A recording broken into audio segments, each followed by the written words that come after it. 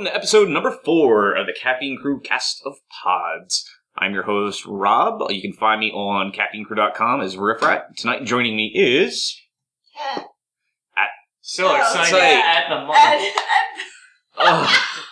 Should we just jet lag will do to you? Oh yeah. K McIntyre MT on the site. Bill, I am Nocturuba on the site. We may not see Bill again for about 3 months because somebody just re-upped their WoW subscription. Don't look at me like that when you say it's not such a bad thing. It's a great yes, it is. game. It's consumed so much of my life, I figured why not let it consume more. Because you have more self-respect than that. I'm TJ, I'm Storyist on the site. I'm Lynch, I'm Asher Dales on the site. And I have jet lag as well. So, Yeah. So fair warning, if I mentally trail off, it's not that we busted out the scotch like episode 2. Though we should bust out the scotch on back, so. But yeah, no, me and Kat just got back from Hawaii yesterday in midday, so we're both a little sleep deprived and off. Yeah. So we're gonna start the show like we start every other show with the good old hypothetical. So this one's kind of an interesting one. So everybody here now at the table has a power to summon things. And unfortunately, you only have the power to summon one of 2 things. So would you rather summon old people or summon babies? Like, summon, like... Mass hordes. Mass Mass hordes? Yes. I'm gonna start with you, Tim. Okay, I'll take this one first. Undead or no? Just regular? Just regular. Old people or babies? You want to summon them? I'm gonna go babies. Because they're distracting, and I can tie a couple together and make baby flags. and baby chucks. Baby. I can do that with old people too. They're also, but they're too brittle. They're brittle. They're brittle. Yeah, I was gonna say I'm gonna go with. Babies are bounceable. I always wanted to be a necromancer, so I'm gonna go with old people because it's pretty much the same damn thing. Some in Florida. Yeah, seriously. Oh god. Just the hordes of retirement homes at my every fingertip. Did anyone else with the summon old people think lemon party? Because I totally did. Yep. No, I didn't go there, and now that image is, it's firmly in my mind again. So instant lemon party. So I think it would depend upon the situation. It all depends on what I would need to do. You're gonna rob a bank. If I'm gonna rob a bank, I probably want to summon babies to rob a bank. Old people, they have more mass because they're fully grown. But they're also presumably. so thin, the sensors probably still wouldn't pick them up. Yeah, but still, you'd still have to work your way around. Babies, they're small. So, yeah, you could probably get away with that a bit better if you summon the babies.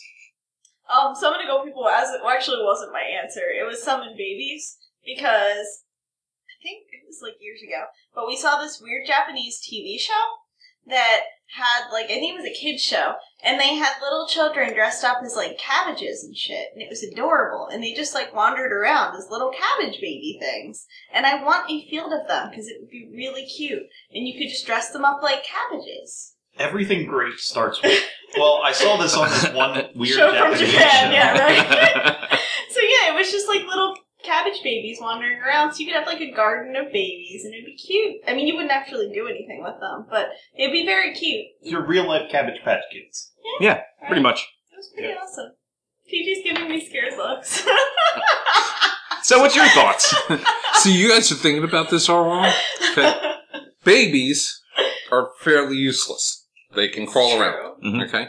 However, the definition of an old person is anybody over the age of 65, right? Yeah. Yeah. Okay, cool. I'm summoning the Expendables. All of them are over 65, and all of them kick more ass than anybody at this table. I win. Do you think you could actually, if you're traveling across the country, do you think you could string enough old people together and, ford a river? Start drinking. No, I'm taking the bell from you. My bell. No, speak up. You two, speak up. Us too. There's a surprise. Yep. I know, right? So, Quiet. moving on, though, to other things. So, I'm going to get to something really quick. I just wanted to bring it up really fast in passing. Sydney. If anybody here, gamer-wise, has played a game called Fez, and has got their finger on the pulse with gaming, has probably heard of the man by the name of Phil Fish. He's been very active for a long point in time after getting a lot of harassment on Twitter from his about his game, and he's been very big about backlashing out in public, or at least on public forums, kind of saying that, the culture that we know pretty much is the internet trolls pretty much has ruined everything for everybody else, and he's basically taken his ball and gone home. Because of such, he said, I'm canceling Fez 2, I'm not making this game. Bill was telling me there was a whole other huge thing with, Didn't he already cancel Fez 2? He did. There's more behind it, and I'm not going to get into all of it, because we'll be here for a while. But there was a whole thing with, the developer from Depression Quest. Yeah, it's a whole big shitstorm of a story that, you could do a 50-hour podcast. That's Zoe Quinn is the female designer of Depression Quest. And hopefully, even though mentioning that, our stuff won't get deleted because apparently it's getting censored all over the internet right now. Anyways, go on. So anyway, there has been a lot more attacks on Phil Fish recently, and if you are not used to his mannerisms and ways of speaking about a lot of this stuff, I highly suggest going out and looking for a movie that you can probably find on streaming like Hulu or Netflix. It's called Indie Game the Movie, where it follows the creation of Fez with him, the guys from Team Meat with Super Meat Boy and Jonathan Blow when they were making Braid. But you kind of see Phil Fish fall apart through the course of that movie pretty heavily, so his actions are not really a shock. But basically, after all this went down, hackers went after him just a matter of days ago. They released a lot of his public records about Polytron, which is his company, his personal information like his social security, all of his other information as well, which has resulted in him in making this huge tweet, which is, quote, "This is video games, this is what I get, this is unacceptable, this is not okay. Terrorists, never again, do you hear me? Never again, this is video games. This is your audience. To every aspiring game developer out there, don't. Just give up. It's not worth it. Nothing is worth this. Give up on your dreams. They're actually nightmares. Just don't do it. Run away." So, the internet culture out there has kind of rallied around the opposite of this, and right now there's a big movement going on. It's hashtag We Love Game Devs. So, if you love independent game developers, whether for board games, card games, video games, I highly suggest reaching out to your favorite devs right now on Twitter with that hashtag. Let them know you really appreciate their creativity. I know everybody here, we especially love that culture so much and what it's become. Indie games are great, yeah. Yeah, I mean, Too Many Games. That was a huge proponent for as much of our love for indies. Especially with all of our friends here that work on RPG stuff. Kickstarter's been a huge part of keeping that culture moving.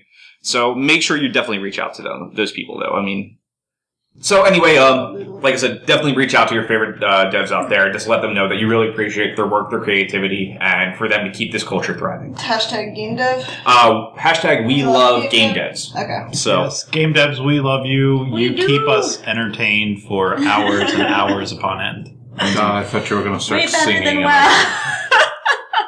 There could be a musical Tap number dance. there. I mean, we could get birds and animals and squirrels coming out of the woodwork. Yes! Yeah, We it could be love great. you, game devs. But don't worry. I'll let it go. I'm sorry. That wasn't even a good pun. Okay, The puns are supposed to be made off of what you're talking about at that moment. That reference was cold. It really was frozen. See? That's a pun. Congratulations. It only took you 3 bell rings to get one right. I got the Ford pun. No, you didn't. Yes, That I was did. such a stretch. If you have to work for it, it's not worth it. So, on to other things, though, on to more interesting news. Actually, wow, we're in a kind of a little depressing start-off chunk, aren't we? Yeah. So the next I know, thing was right? kind of big that we were talking about that just hit just a couple of hours ago is Mythbusters. They just announced Carrie Byron, Grant Imahara, and Tori Belleci are going to be leaving the show after the end of this season. So that's been what... How do you think that's going to affect the show? I really don't know. Yeah. It's been 10 years. I don't watch it very often.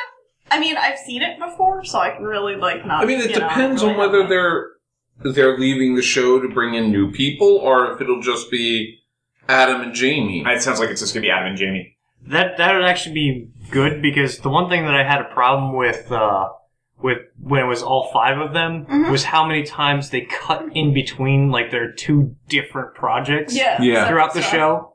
So if it's just Adam and Jamie, then we might get a more complete show. I could still see them saying, "Hey, look, we're going to tackle these 3 myths," and then throughout the entire show, they're going to be going, "Oh, look what I'm working on. This for the first myth. Next 5 minutes, this is for the second one." Well, that's what they did in the first season. They would cut between different jobs I were can doing. still see them doing that because it engages viewers for the entire hour instead of saying, "Oh, look, I'm interested in the first myth. I'm going to watch the first 15 minutes and then turn off the show." Yeah, they're trying They to need to keep people engaged the whole time. Well, it could also be if they reduce it to half an hour. They That might would be do one smarter. myth. I mean, they've been running for over, 12 years almost? Yeah, it's definitely over a decade. Like, or to fill the hour, you do two half-hour shows. Yeah, I mean, I really do like the 3 of them. I think they have a really good dynamic. I'd like to see Discovery pick them up for their own show and just do something different. They've been in other shows, other kind of like just specials, Right. I think, and they work well together. Yeah, they're So really good. the other thing is they're leaving as hosts. Are they actually leaving? Because a lot of them were all 3 of them were doing grunt work before they became hosts. It might be a cost-cutting measure on Discovery Channel's part. We're not going to make you hosts anymore, but you're still on the team and will be prominent Yeah, no, it's team very true. members. The way it sounded is like, no, they're leaving the show. Yeah. They're leaving. They're walking away from the show. Yeah. They're cutting ties. It was very positive apparently from what they said. They all came out and said, "Hey, we were really happy to do what we did. We really loved it. It was a very special time." And I think it's a shame because that show it wasn't just Adam and Jamie anymore. It was the 5 of them. Yeah. Yeah. They didn't interact as much, but when they did, those moments were always a lot more fun. It felt a lot very special, and they brought a lot of levity because, like, Jamie is just very chill and relaxed and Yeah. Oh, not to say anything about anybody else, but yeah. And then Adam is so through the roof. Yeah. That it's that odd couple dynamic, which made it fun, Adam but annoys me. there was no in the middle, and those 3 people brought the in the middle, and they brought a more interesting dynamic to things. I mean, it was fun because they always took things very humorous constantly, but it was never so in your face that it felt slapsticky. So, I mean, I hope the best for them, and I do hope to see that they actually get something else out of this.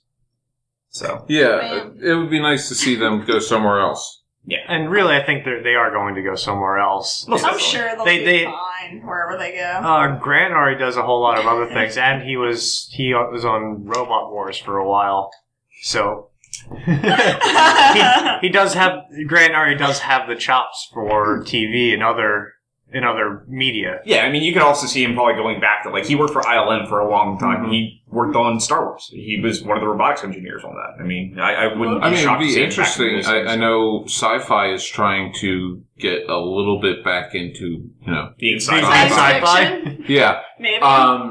It would be interesting to see them go to a show there. That would be cool to see. I would like to see them do that. I just hope they just don't stay in that hardcore, turn into reality show hosts. Because you can see that if they don't get anything special out of this. Yeah. Well, it depends because Discovery actually had a really good show on where people would compete to build Rube Goldberg devices. I remember that. That was pretty cool. That was an Adam and Jamie show. Yeah, but if they spun those 3 off into that, That was Unchained Reactions. Yeah, Yeah. Unchained Reaction. it lasted 8 episodes and then never came back. It was cool. I think It was mainly really cool. because nobody knew when it was on. Yeah. But yeah, no, I mean, like I said, so it was kind of a odd shock, but, best of luck to those guys and hope for the best. But hopefully Mythbusters continues and is as entertaining as it was, It's okay. anytime I turn on Cat looks at me, it's like, oh god, no, not again. I don't mind it. I think what they tackle is interesting, but Adam annoys the piss out of me, so I can't imagine. That's why I can't sit through a full episode. I don't mind Jamie. I think he's entertaining. Adam really pisses me off, though, and I can't sit through a full episode with him. So with them leaving the show, I'm like, man, I have no buffer. This sucks. My problem with those 3 was they were kind of forced themselves to be over the top a little bit, especially Tori. Tori forced himself into that. I don't think he's actually that persona that he portrays on Mythbusters. That's fair. Like that goofball. Yeah. I think he is a goofball. 'Cause I've seen him in other things, but like He is a goofball, but he took it to the next level. yeah, and he took it. It's too far sometimes. It didn't feel natural. Yeah, I think the other thing too is like I think it's actually for the better too because like Carrie was pretty much there. He's like, look, it's a hot chick holding a giant gun, and it was just kind of like, what does this have to do with science? Yes, but she was still good at what she did. She was, Yeah. but I mean, like but that's how the show started turning it into. Yeah. Like you could tell they started focusing their They cameras took away on that. the focus of. Yeah. Instead of like the Skill fun and experiments, science. and then as a core, it started every time she showed up on camera. They treated it as such. It was like, this is how we're going to get this done. Well, she was also really popular for a She while. was. For a while. So, when you have a breakout star, where are you going to put your camera? Yeah, no, that's true. And don't get me wrong. I think she was, like I said, one of the best builders on the Oh, yeah, show. yeah, Was yeah. incredibly intelligent, and it was just a shame that you saw it kind of making that turn. But I will say, I've always envied the Mythbusters because, they got jobs blowing crap up. Pretty much. Why did we not think of this? They're getting paid for what I do already. Just a lot more. Just a lot more. I could do what they do if I had that team of people behind me. I do what they do by myself. Oh, But remember, there are other people that blow stuff up too, like Michael Bay. And it's true. I He gets wouldn't paid an envy being exorbitant him. amount. But still. Yeah, I And you envy have to him. be Michael Bay. Yes, but I get his bank account. I know. Yeah, Michael you Bay s- doesn't He makes a care. lot of money. He doesn't care, but He you laughs have the to. whole way You to have collect to the be. paycheck, man. I hate him. I hate his If I was movies and his Michael Bay, fucking- I would laugh at you all day long while I cashed my $6 billion It's such and swam in my pool. His pool of Scrooge money. McDucking it. Yeah. Yeah. No. Seriously. It's such a shame. He's destroying like And that would just he be destroyed today's take. Transformers. It's gonna taint. Yeah.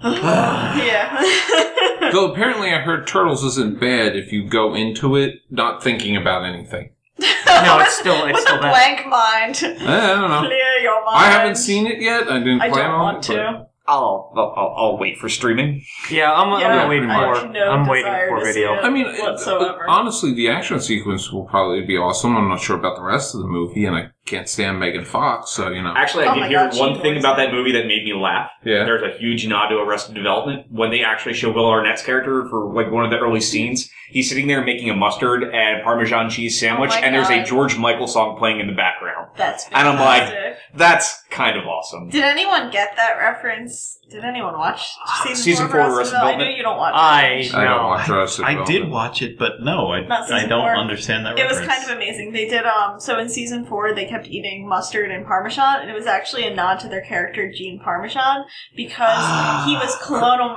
Mustard from in Clue. Clue.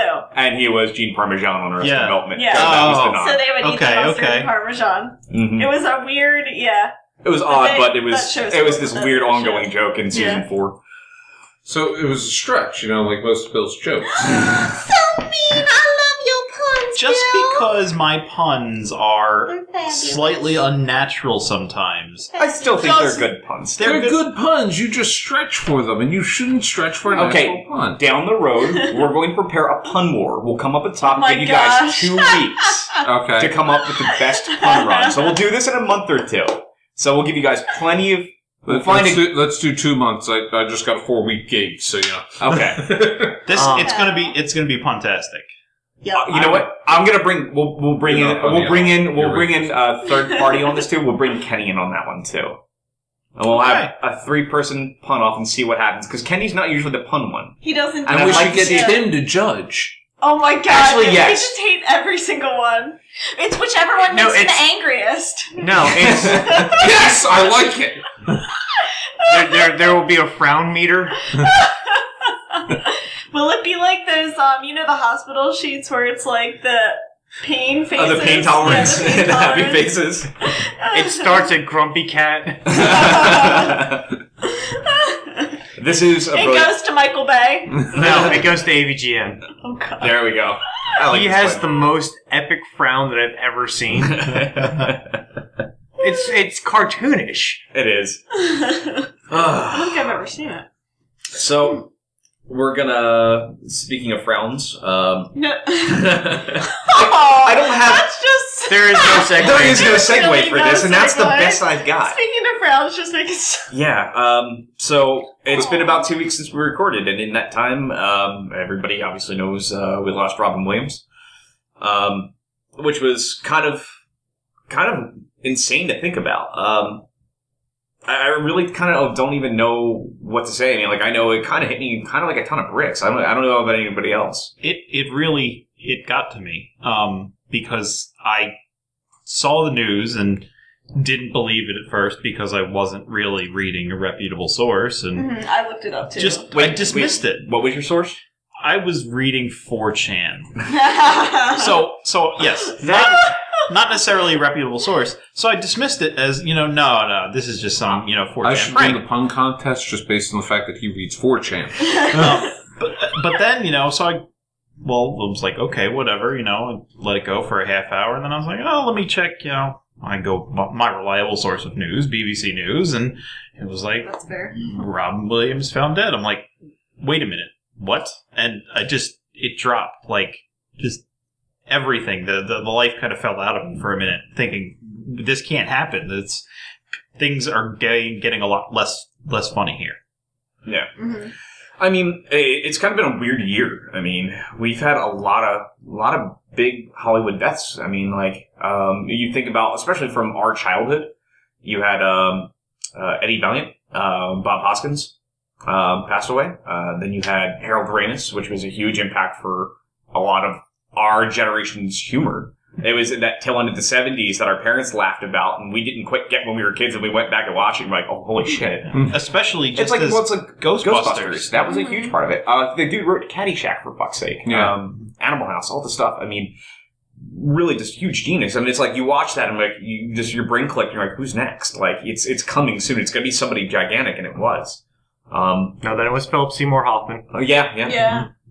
Yeah, you have that. And then, like I said, it's been a crazy year for this. It's been a really crazy year. But I mean, like, did anybody do anything, like, what was the first things that went through, like, people's brains when they heard that? Like, aside from just the general quick shock? I was with Bill. I actually didn't know if it was real or not because there are so many internet hoaxes with that stuff nowadays that it's kind of like you have to verify before you actually. Yeah, half the time it's- I caught it on Facebook. Yeah. And immediately went, yeah, right. Mm-hmm. And then did a search, and CNN was the top one that came up of Lights flickering. It's a ghost. or bad electricity. Yeah, that's true. Or bad wiring, I mean. And the first one that came up was CNN, Robin Williams found dead, and I went, oh. Shit, yeah. And my wife wasn't feeling well that day, so she was asleep on the couch, and I'm looking over at the couch going, well, I gotta wake my wife now. Yeah. Yeah. I walked over, I woke her, and I guess I was saddened by his loss, mainly because, we're never gonna get his brand of comedy or drama again. Right. But I wasn't, like, looking at Facebook in the days to follow, I wasn't, like, devastated like some of the other... And it was nothing against him. He was a great man. Mm-hmm. Did a lot of great things, but, it was outside of his work. I didn't know anything about him. Right. So for me, it wasn't, apparently for a lot of people, it was like their favorite uncle died. For me, it was like that friend of my father's who I haven't seen in 10 years passed away. Same here. I mean, for me, it was a little different. And, like, I do understand that, and, like, I didn't quite understand why I was taking it so hard, but, I mean, like, I had a messed up upbringing, like, for, like, in my, like, early teen years, like, things started falling apart, but, like, that was, like, a good anchor point for me remembering some of my favorite moments with my family is watching a lot of his films and connecting with him on, like, really happy moments. Yeah. So it just kind of mentally brought me back to a lot of that stuff, and it was like, wow, holy shit, like, it was that anchor of my life for a while that was kind of keeping me sane. It was like, I can always go back and think about the good times and think about those things, and those are the moments some of the times that come to mind, like, going to the theater with your entire family, and I don't think I've done that in at least 20-some years, and seeing something like Hook, I saw Aladdin.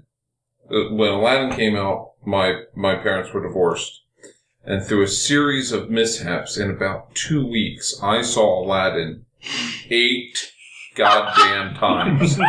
It's a great movie. But one night, I came home from my dad's after just seeing Aladdin. My mom looks at me and goes, "Keep your shoes on, we're going to go see Aladdin." And I'm looking at her going, "I'm not old enough to stay home by myself yet." So I went to, by the 7th or 8th time viewing it, I was able to do it. Start to finish, every line. See, I think this is where a little bit of, like, my youth, because, like, I grew up with Aladdin, I guess, but I hadn't seen Hook until, like, recently, because I'm younger, so, I mean, for me, like, Robin Williams, I saw his movies growing up, but not as, like, a childhood nostalgic point. Mm-hmm. A lot of them I saw later on. The only one that I saw was Aladdin. But, yeah. I'm a cold, heartless bastard because I saw that I think I first saw it on Facebook after getting home from school or something like that. Yeah. And I was just like, that sucks. Yeah. I guess the jerking it's off the table. I guess well, shucks, I'm not going to be able to get hard for about 10 minutes. Oh, man. I guess I'll go play League of Legends or something. But I think that's also because, like, different shit affects people differently. Differently, yeah. Because like, it was never, I never had that moment with, like, Robin Williams as, like, an actor or a comedian. Yeah. I totally get that. I do totally get that. Because I didn't really, like, I didn't go to see any of his movies in theater. Because you wanted to see Robin Williams in movies or something. Yeah, I watched Mrs. Doubtfire and Hook and Dead Poets Society. I finally saw that on the plane. Yeah. And I watched. We Mork and apparently Mindy. just need to tie Cat to a chair and marathon some Robin Williams movies. These two need to marathon movies. Yeah. In general. Me and Bill are like. But I watched. behind on the curve. I watched Mork and Mindy. Yeah. Back on Nick at Night. Yeah, I Yeah. used to watch that with my I've folks all never the seen time. But it's just it I never don't even didn't know really what that is. didn't really hit me. Yeah, I can And say Cat succeeded in making us all feel really, really old. Thank you, Cat. I can say why it really kind of hit me was thinking about what I'd seen him in and where I'd seen him at what point in my life. Like, growing up as a kid, I didn't know anything. I just wanted, fun and laughs, and I saw movies like Hook and Aladdin where he was hilarious and funny and doing different voices and playing different characters and playing funny characters. Then I moved on, getting a little bit older. Movies like Mrs. Doubtfire and Jumanji was still a little bit funny, but there was also a little bit of real life, thrown in there. As I got older, moving on to more serious stuff like Good Morning Vietnam, The Birdcage, even though it was a comedy, it still dealt with real, serious issues, especially for the time it was released. And, recently, his stand-up specials, which really kind of, there's a raunchy blend of comedy that you look at these actors and comedians that you grew up with as kids and say, whoa, wait a minute, I had no idea they were going to do things like that. I mean, and for us too, it's like our generation doesn't really remember, but that's where everybody knew him, was his Right. that, and then he turned into the family film person. And this is going to sound horrible, but what really sucks in my mind is that his last movie is going to be Night at the Museum 3. Oh. And I want to, and it's like, man, really? Still need to see those. I'm No, sorry, you I don't. didn't mean It's to okay. cut you off there. I mean, I think what really touched me was just the range of his acting skills, Mm-hmm. where he could do crazy stuff like Night at the Museum and Night at the Museum 3, which unfortunately is probably stretching the series a little bit too Oh far. my god, yeah. But then Night at the Museum was stretching the series a little bit too far. I know. But, oh my God. things like Dead Poet Society, which I haven't seen yet. But Oof. other things I could talk about, like World's Greatest Dad, You which... Oh my god, that was really so- good. Es- And Was it? Especially because right after it happened, people were posting clips of him from Dead Poet Society, where he does the whole seize the day, and the kids are standing up and doing, "Oh, Captain, my Captain." And then somebody posted a clip from World's Greatest Dad, where he's like, something about, suicide is only a temporary solution. yeah, that entire movie was.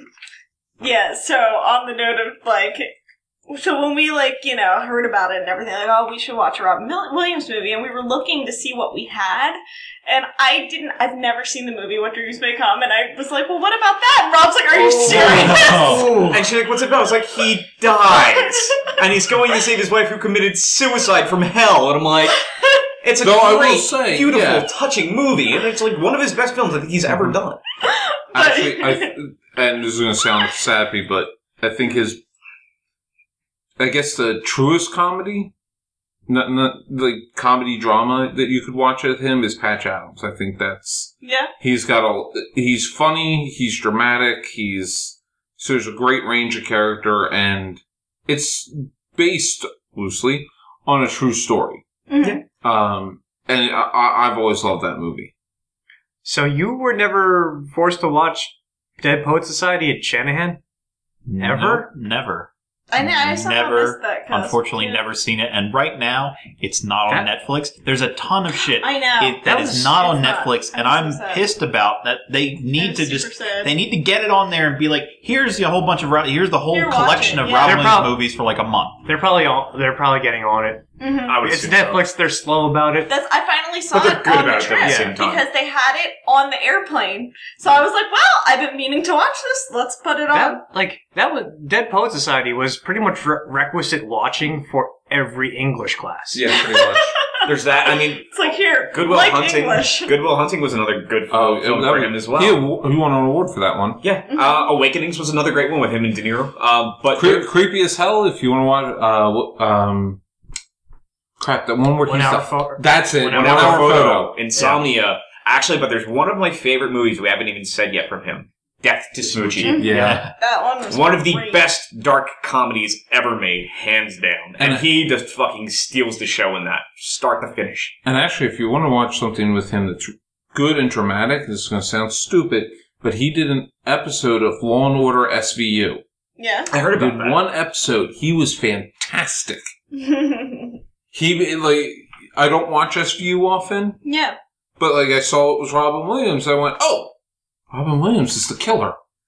Oh my god. Because you can always tell who the killer is because he's the famous guy who they didn't kill off in the beginning. Yep. Well, it's like, of course, you hear about it all the time. Like, actors, when they don't have anything to do, like, let's go and do a Law and Order episode. Come on. For some odd reason, they all have, this sick addiction to do Law and Order. So, actually, going back to Bill's new addiction. New old or? New old. Yeah, new old addiction. WoW will be honoring Robin Williams, and apparently it will be in the form of a genie.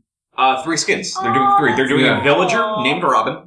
And it looks like Robin Williams. Yeah. They're doing the Jinn, that is named Robin Williams as a genie. I think they're just calling him Robin. Yeah. And then there's another character.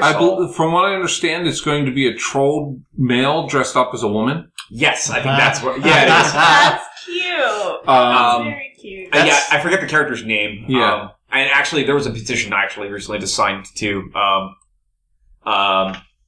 Zelda. And it's the Zelda one that somebody put up that's on change.org, and it's basically to have a villager from one of the Zelda games named after him, just an NPC character, just because obviously his love for the series. And Nintendo made a comment, said they're listening to the fan outcry about this already, that they just would like to. He was a spokesman for them, for fuck's sake, for that series. I mean, he named his daughter Zelda Williams for a reason. So. It'd be really cool to see them just honor that. I know, Tim, before we move on to the next thing, I know you wanted to wrap something. You had said something about this earlier, about specifically resulting around Robin Williams' death, which everybody knows. Oh, yeah, he committed suicide because of his battle with depression. Mm-hmm. And it pisses me off that it takes, an event like this, it takes a celebrity death for... it doesn't even have to do for the awareness to come about for depression. It doesn't even have to be just depression. It's anything that gets pushed to the sidelines where it's a disease, but it's seen more of a social disease. Like you look at with depression, or I'm trying to think of something else where it takes takes a worldwide celebrity to die. For it to be for the awareness to be there. Well, it's because people don't really have a sense of empathy anymore. I mean, it's very dulled, and people aren't... That's not true. It's not true completely, but I mean, individuals have a great sense of... No, but I think individuals we really, as a society, have backed away from helping each other out with things, and really, registering when people are in pain or things like that. People don't notice or care anymore. Sometimes, we also do all have our own shit to deal with. Yeah, that's fair. And it's gotten to the point where I believe that it's kind of socially we have our own shit to deal with, but I don't even know how the fuck to phrase this, but I'm not drunk enough for it.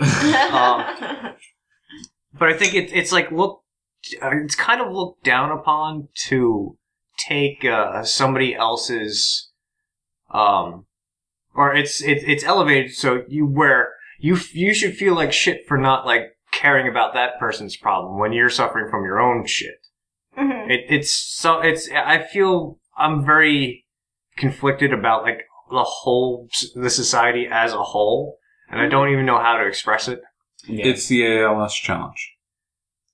Everybody's, and speaking of which, 2 of you owe me buckets of water. This is raising awareness for ALS, but in the meantime, other charities who that money might be going to isn't getting that money. Yeah, and while it's a great cause, I'm not arguing that. There's only so much pie to go. The way it was explained to me is there's only so much pie to go around. ALS is now taking a bigger piece of the pie, which they deserve. But other charities that are just as deserving are taking a smaller piece of the pie. Yeah. And the problem with the ALS challenge going on and taking such a large piece of the pie, ALS falls into the neuro disease. Like the neurodegradation diseases. Like you have ALS, you have dementia, you have Alzheimer's, dementia, Parkinson's disease, all these neural degradation diseases that should all fall under the same slice of pie, but it's just ALS getting all this money. Now it's just ALS, that's fair. And so the other ones are kind of getting But if you point out that, well, there are other charities that are deserving of this money, people tend to look at you and go, but ALS needs the money. And I'm not saying ALS doesn't need the money. What I'm saying is everybody needs the money. Yeah. Well, I mean, that's the thing that's really rough about all this stuff. Was like, you think about like the aspects of depression and stuff. Like, obviously, if you have depression, which is also a neurological. Yeah, I mean, that's a big thing. Is like, it's this as much as it does. I understand how it does suck that something like this is what gets people to talk about it. But at least people are finally fucking talking about it, at least a little bit more. I mean, it sucks that it does take us something like a celebrity death, somebody that most of us never met in our lives. Because never been in the same room of. Yeah. But at least, if it helps at least one person out there that's on the stool, with one foot on the stool, say, I'm going to maybe call a friend. I mean. Really, it's good to just have that awareness out for other people who don't suffer from depression, how to deal with people who suffer from depression too, because I've seen grievous, misdealings with that kind of stuff where people are just like, oh, you're fine, or whatever. Why don't you just go outside? There's a lot of really dismissive behavior around that. And there's a lot of dismissive behavior around a lot of diseases. And not just mental diseases. Like, I have asthma, and one gym teacher told me, well, if you just exercise more, it'll go away. Just run it off. Yeah, pretty much. That was his statement. He's like, I have one lung and it doesn't work that well. Yeah. Please don't do that to me.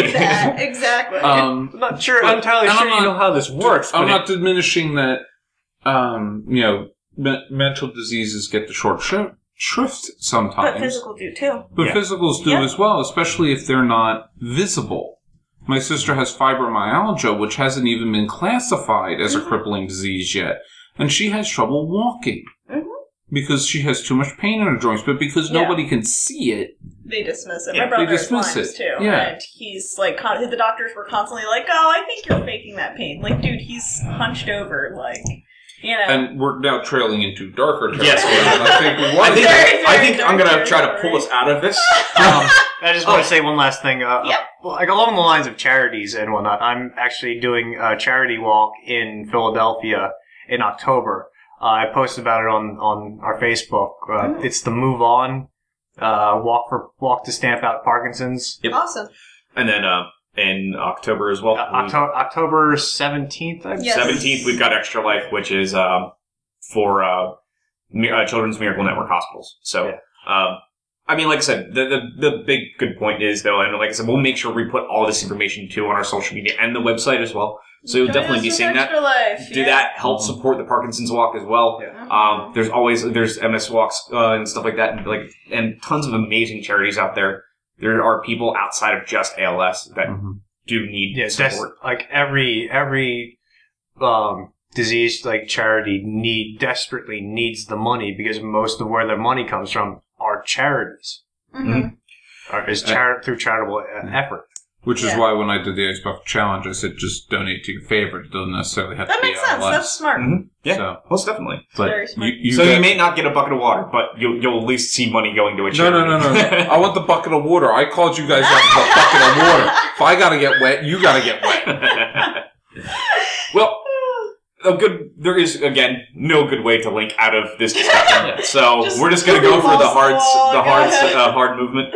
So he's going to go through a hard movement. And after travel, it's always, that kind of feels like it happens too. So I'm just going to, Just go eat some Taco Hell. Yeah, I know. Yeah. So we want to actually kind of discuss a little idea of going from one heavy topic to another.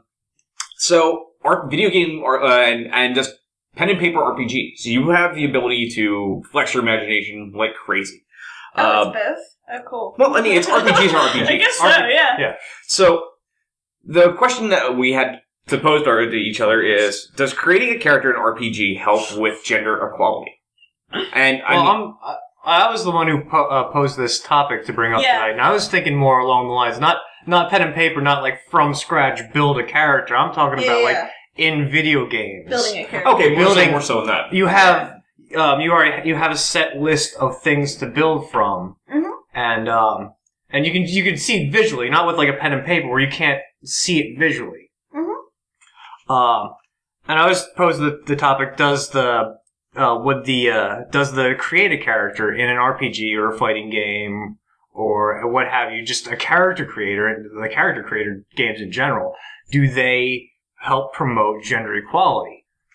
Well, I will say, actually, I don't know if you guys have noticed, but more women play games with the create a character function because there can be a woman main character. Yeah. Because you can play through as a girl. So if you notice, like, a huge influx, going back to WoW, but a huge influx of female gaming came in with WoW because it was a huge MMO that girls could make a main character on. Until then, it's like everyone goes to, you can play a female main character, play Beyond Good and Evil. Yeah, okay. When you have, like, 3 examples of, like, a main female character, and a lot of times you want to go through and play a character that, like, reminds you of yourself, or, like, that you can put yourself into. Well, I mean, I can't really put myself into a dude. Yeah. Well, you can. They can put themselves into me, but I don't have the equipment. You just Well, yeah, I guess I could. And for our viewers, I was fisting. I really don't want to be fisted. I'm just going to just put that out there. I think there needs to kind of be maybe a definition of terms here, because I think it may help with gender inclusion. Like you say, more females, more women are playing games because of the create a character function, but not necessarily being treated as equal, because like in World of Warcraft, you saw a prevalence of it. A female character walks up and you have everybody coming over saying, "Oh, can I help you? Oh, can I give you gold?" Blah, blah, blah, blah. Because there's a whole bunch of guys out there that are like, there's a girl playing games. I need to get on that. It's a female on the internet. I know. They don't exist on the internet. Plus, and going off of what Bill was saying, if you look at it this way, it's I guess it's more inclusion because, like, okay, let's take Mass Effect. Mass Effect, you could create a female Shepard. Now go on to the, any advertisements. Was there any mention of a female shepherd? No, they were all male shepherds. Yeah. All of the promotional material is male. All of the, That's because they're trying to stick with the same main character from one from Mass Effect 1. It was always about that. It was like it's a hardcore sci-fi space marine, and they were going with that general like the hard guy with the But look at buzz WoW. cut. The big commercials for WoW were all male celebrities. Yeah, you still see it a lot. Okay. It's a shame because femship's more popular anyway. But then on the Oddly other... enough, no. It's just Really? with our group of people. Oh, I guess with our group of friends because we're all... Okay, actually, out of curiosity, who here played Mass Effect? Okay. Not 4 right. 4 out of the 5 of us. Who here played as femship? 3 out of the 4. Okay. I'll be honest, I didn't finish Mass Effect 3. Okay. That's fair. Fair enough. To be honest, neither did I. I got sucked into the online and spent 350 hours in the online.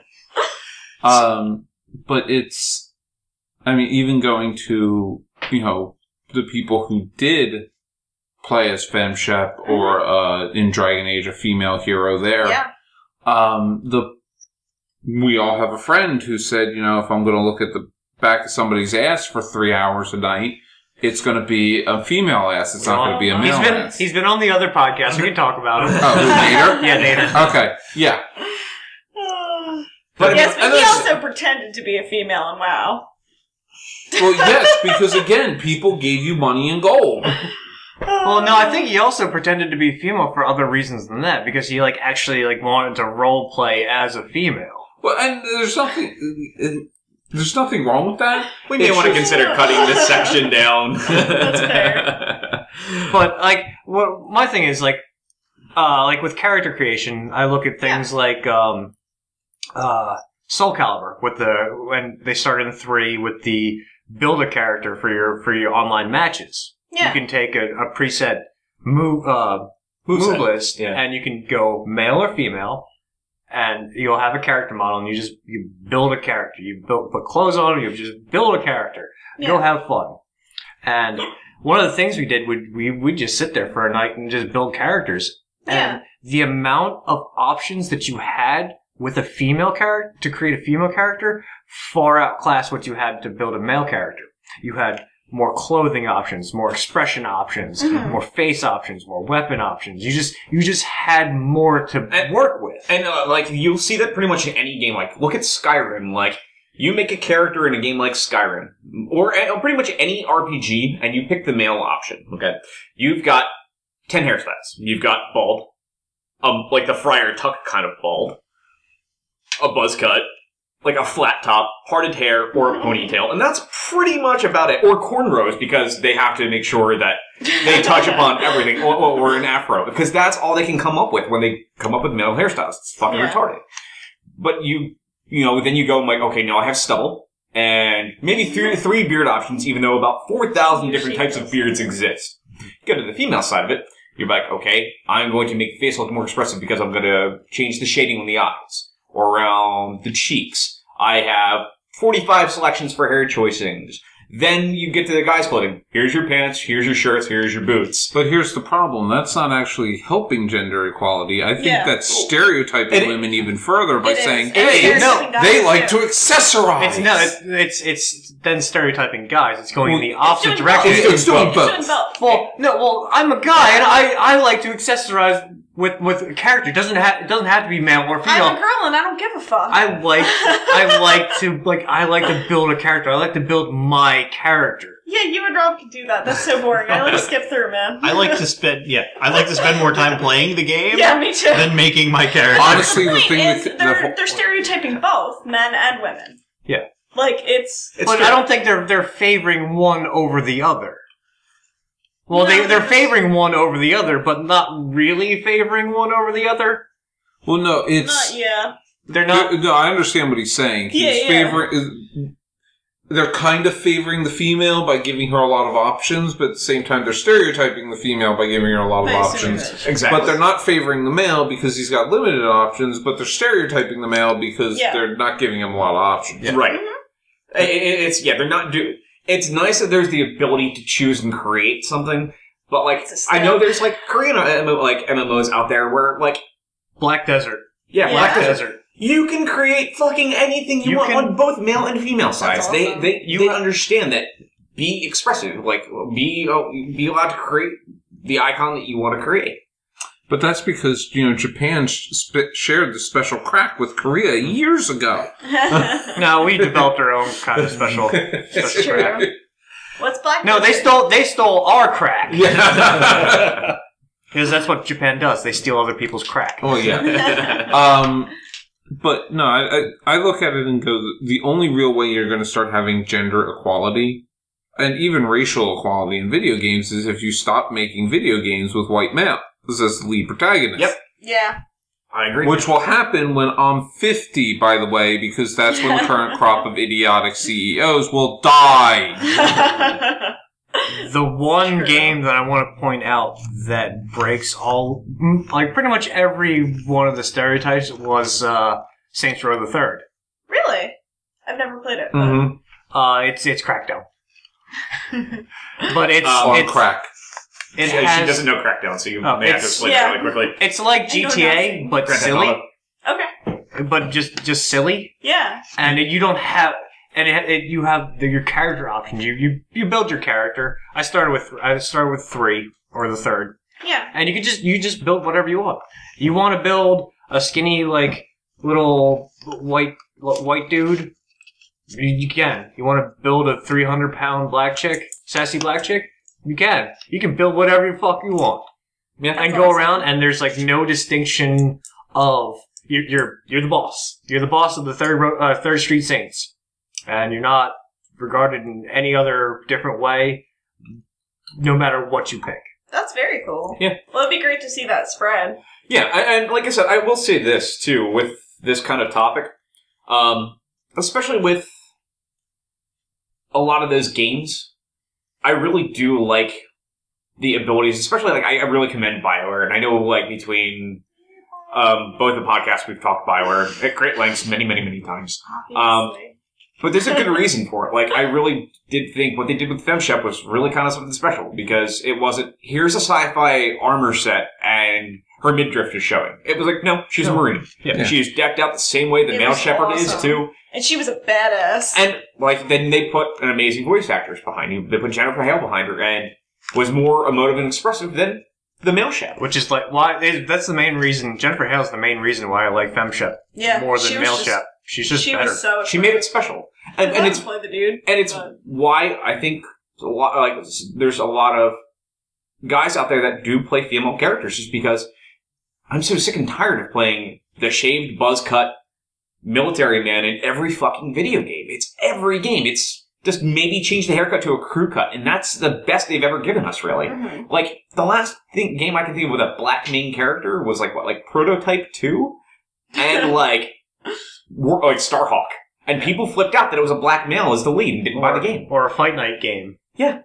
A boxing game. Which is the problem, Yeah. though, that you're starting to get into is, yeah, they'll start putting, everybody screams for gender and racial inequality, but Yeah. then when the game comes out that says, hey, here's the woman as the main character, nobody buys it. I got one on that. Except for Lara Croft. Lara Croft, right? Tomb Raider. Which just caused a huge stir last week. Really? How so? Gamescom in Germany. Yeah. Microsoft bought the exclusive rights to the sequel to the It's new a Tomb timed Raider. It is a exclusive, timed though. exclusive. But basically they came out and said, hey, this is going to come exclusive to Xbox One in the 2015 holiday season, and we'll Okay. go up against Uncharted 4. Tomb Raider has been an iconic brand for every platform, so Yeah. people flipped shit when they said it's only going one place. And before that news came out that it was going to be timed, it's a loved character. Yeah. It's kind of like everybody the expects to problem be is able to That play. got better with the revamp. They made Yes. it. They didn't make this huge-breasted woman that was like sassy. They made her a real human being. Yeah, they made her a real human being, and she actually has clothes that you would like go adventuring in. She wears like appropriate clothing. She wears a think parka that's and awesome. cargo pants and like Yeah. military fatigues, and it's like and like she has like actual like combat like hiking and combat boots and like Fantastic. and she gets the tar beaten out of her the entire game. And the second game, why everybody was so excited was it was breaking other barriers in video games. They were starting off, the whole premise of that game is PTSD based off of what happened to her in the first. That was the trailer. Good. That was the trailer we watched at E3. Was her in therapy for PTSD. Because the fantastic. reboot dealt with her and showed her having a breakdown after killing somebody for the first time. Good. And granted, the rest of the game was all about her killing 1,000 people. Yeah. But they still addressed it, and the fact that they were going to address it in the follow-up, I was like, no, that's a good this thing. is a great movement. There was a good female writer behind this that was bringing that to this. Awesome. And as much as I love Nathan Drake in the Uncharted series, it's a pulp-style Indiana Jones thing. We're not going to get those kind of barrier shifts. And to limit that experience, even if it's for 6 months, you're still limiting that experience that's helping moving gaming forward. Yeah. Especially when you're moving it to a platform that is when Squeenix was bitching about 3.4 million units in sales across all platforms.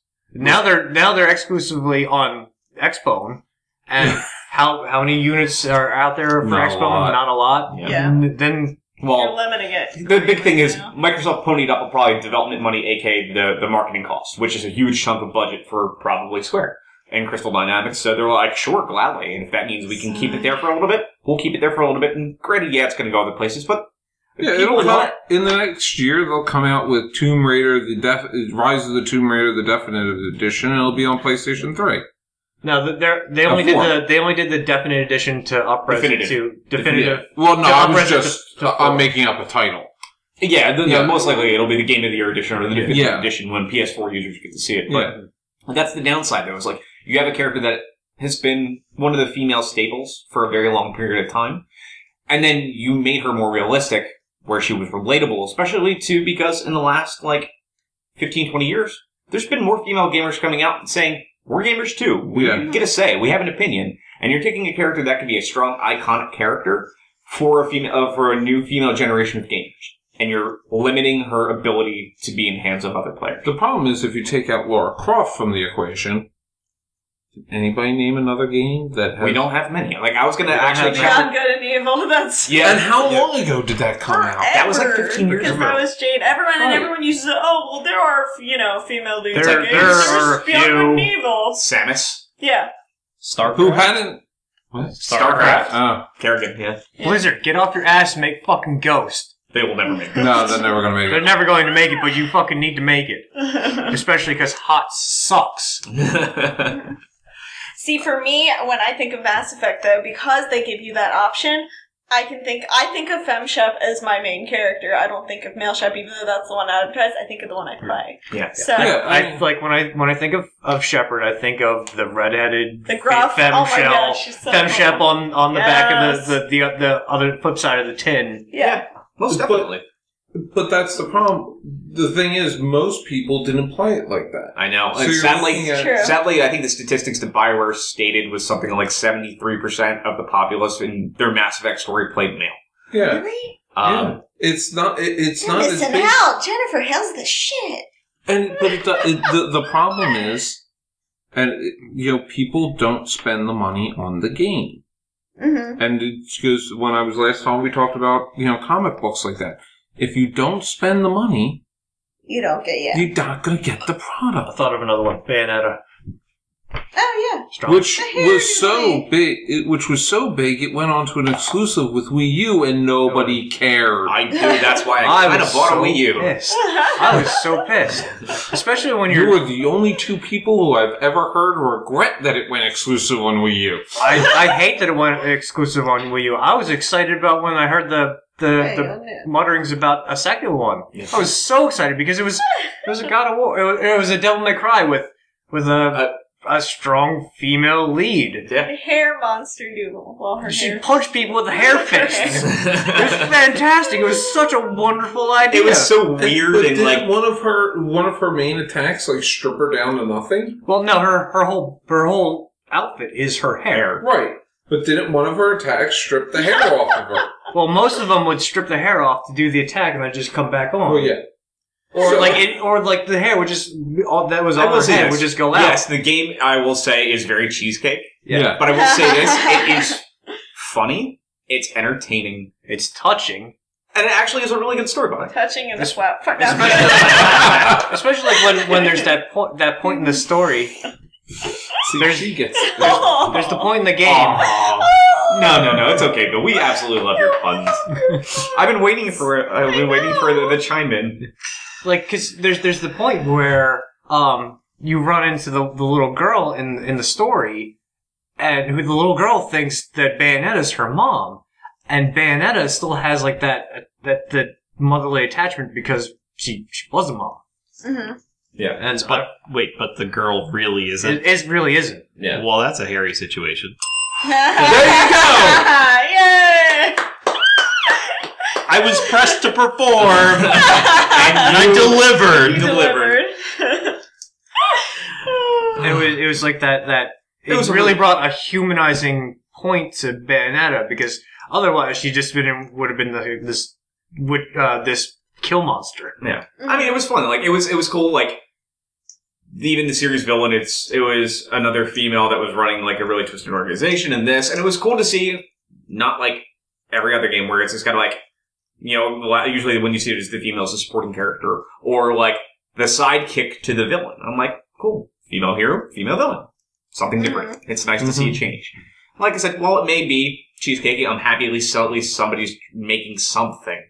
And it's like you just hope that games like Beyond Good and Evil 2 eventually come around where you get to see Jade again, or just create something else. Like they just announced, I think it's like Demon Blade or something like that. The guys that made Heavenly Sword are doing another main female character and their next game, and it looks really impressive. And like I said, I'd like to see this keep moving forward. Or Dragon Age. And Dragon Age, and we all know. And actually, the cool thing is too, going back to BioWare again. They said the most popular demanded character to play as in that game, 100% right now, has been the female Kanari. That's awesome. Well, actually, I noticed something too was a lot of people. I actually talked to like some people where like they liked being able to play like a dwarf because they weren't like tall and skinny or whatever, and it represented like different. You get a variation. People want the variation because they don't associate with like tall and skinny with gigantic boobs. You know. And like with the Final Fantasy XIV, you had both bad stereotypes. You had really? like, you had both sides of the coin where you had the variety, you had the wild variety, you had these like 10-foot tall like Goliath people. Yeah. Your traditional tanks. Your traditional tanks. And like I played a female one because she just looked fucking cool as shit. Mm-hmm.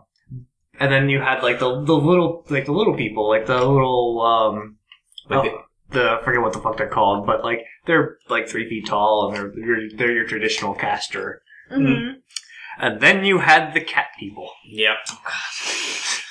And that's where the game went in the opening cinematic, or not the opening cinematic, but like when you get to your first major town, the major scene, the cinematic scene is a bunch of cat females in bikinis dancing. Thanks, Squeenix. Yeah, right? Come on, Squeenix, get together. That's like the sad part is like there's the one side there's Tomb Raider, and on the other side there's still Cat Final people in Fantasy. Which will hopefully change with 15. Oh, that trailer looks beautiful. Oh, it looks good. Because it won't change. I wish it would. It's supposed to be. It's the Kingdom Hearts team. I have hopes. It won't change. Hopes in my little soul. Give me what Versus 13 was supposed to be, and just give me that. Give me blood in a Final Fantasy game. Oh my god. What are you insane? They're all sparkle! But no, I mean, like, ultimately, like I said, it's still kind of that question that's up in the air. It's like, they're making some steps, but the steps are still too small. Like, steps. But you kind of have to take the baby steps at first. And they're doing it. I think they're doing it right at the moment, but it definitely needs to start taking leaps. Yeah. Yeah, I mean, like, you know, next BioShock, if they're going to keep the one character around, Elizabeth that everybody likes, make her the character, make her the player, make her the main. She's actually in the DLC. She's the main. But again, it's the DLC. It's DLC. Well, it's a 2-hour game. The problem is her section Insomnia. Is that the company that did them? No, it's Take Two. No, it's not No. Take Two either. Whatever they are, they closed. Oh. Yeah, that team. So that there's team no does not Bioshock games Yeah. anymore. Oh. Well, no, it'll still be Bioshock games. Yeah. 2K will make sure there's still Bioshock games. It's just, unfortunately, it's not going to be the same creative team. It's going to be like the people that made Bioshock 2, which is the sad part. But ultimately, there's still, again, positive emotions. It's just not where it quite needs to be yet. Yeah. But like it's really introducing the whole idea that female characters can be the lead, and really it's starting to push it towards that point where you don't even think about whatever. Like, oh, it's a male lead. Okay, it's cool. Or it's a female lead.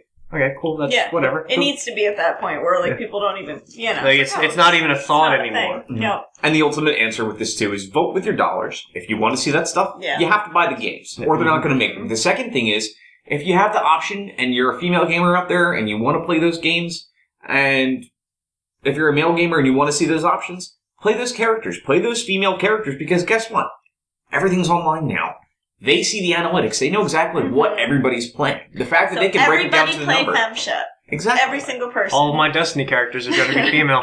That's what mine is too. I played that in the beta. Because it doesn't take the whole stereotype of like, oh hey, it's space combat, but they're going to be like, you're just going to have like the space metal bikini. the space bikini. No, like they're fully armored with awesome. the You hood looked and the you look like Tally. Cool. yeah. You kind of look like Tally. Yeah. And Tally was awesome. She was fucking the awesome. best. I love her. So I wanted Italian Legion romance. Oh, that'd be Because that I always brought Legion on when I went in to hopes. when I went to the fleet. When you go to the fleet to help Tali out on her Oh my gosh. loyalty I never got to quest. see that. does this unit have a soul? Oh. But I'd bring Legion on, and it was. I always thought it was funny. Well, on that note, we're going to take a quick break, and we'll be back in a few minutes with the last half of the show.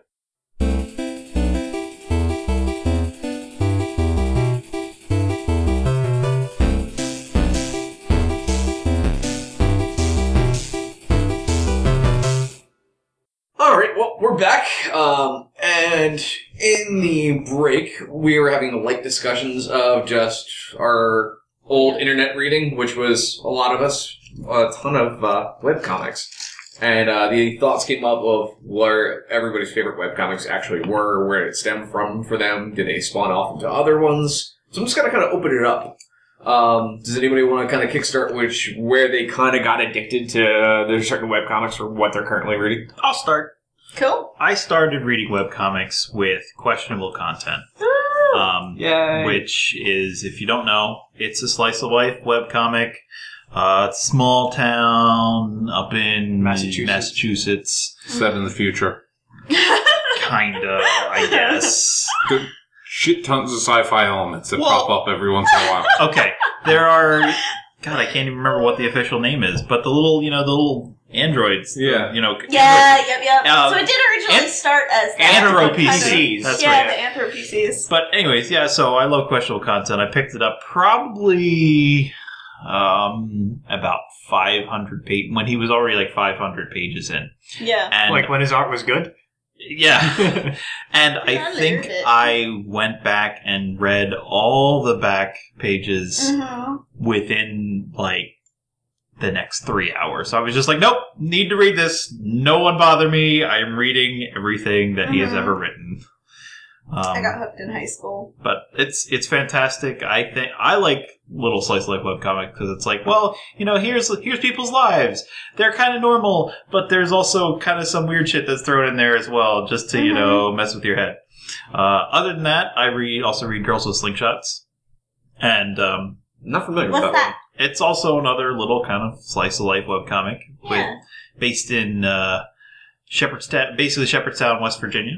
Which is really cool because it's really close to where I was living in Baltimore, probably only about 2 hours away. Oh, cool. She came to Baltimore Comic Con. Yeah. I got to meet her at Baltimore Comic Con. I got her to sign a bunch of things. Got this McPedro, which is a talking cactus. Aww. Now, the talking cactus really initially started out as it only talks to you when you're drunk. Oh my gosh. That's Which awesome. eventually evolved into, well, it just talks all the time. Does that just mean everyone's drunk all the time? Maybe, possibly. But no, she's really cool, and she writes a lot of good story arcs, and also deals with a lot of real life issues. I mean, she's got a wide range of characters from your normal. Hazel is the normal American, quote normal American female, straight, to her best friend Jamie, who is a lesbian, who's going out with Erin, who's completely asexual. So she throws very interesting things in there, and it's very funny all the time. So nice. That's awesome. I definitely have to check that one out. I've probably forgotten more webcomics than I've. Well, we forgot that one, the Tentacle Wape one. I cannot remember it. There was that. There was the weird character Fred, and I can't remember it. And I read so much of it too, and it's driving me up the wall. I know, it was hilarious. Fred was one of the characters in that. Yeah, I don't remember. It was like the weird, they always referred to it as it, because you couldn't tell if it was it was that Saturday Night Live thing, that Pat character, you don't know if it was a male or a female, and they never addressed it. But it was such an odd comic, and it's killing me that I can't remember it. I can't remember it either. Because I remember looking for it the other time because I thought of Tentacle Wape again. And it's just the one thing that always comes to mind whenever somebody talks about tentacles. It's just Tentacle Wape! Tentacle Wape! Alright, well, I guess that wouldn't come up with a good search result. Oddly enough, I'm going to search it now because I need to find out what this comic is. God. Save search off! Don't be a bitch! But, I think my first real webcomic that I just stuck with was Mega Tokyo. Oh my god, yeah.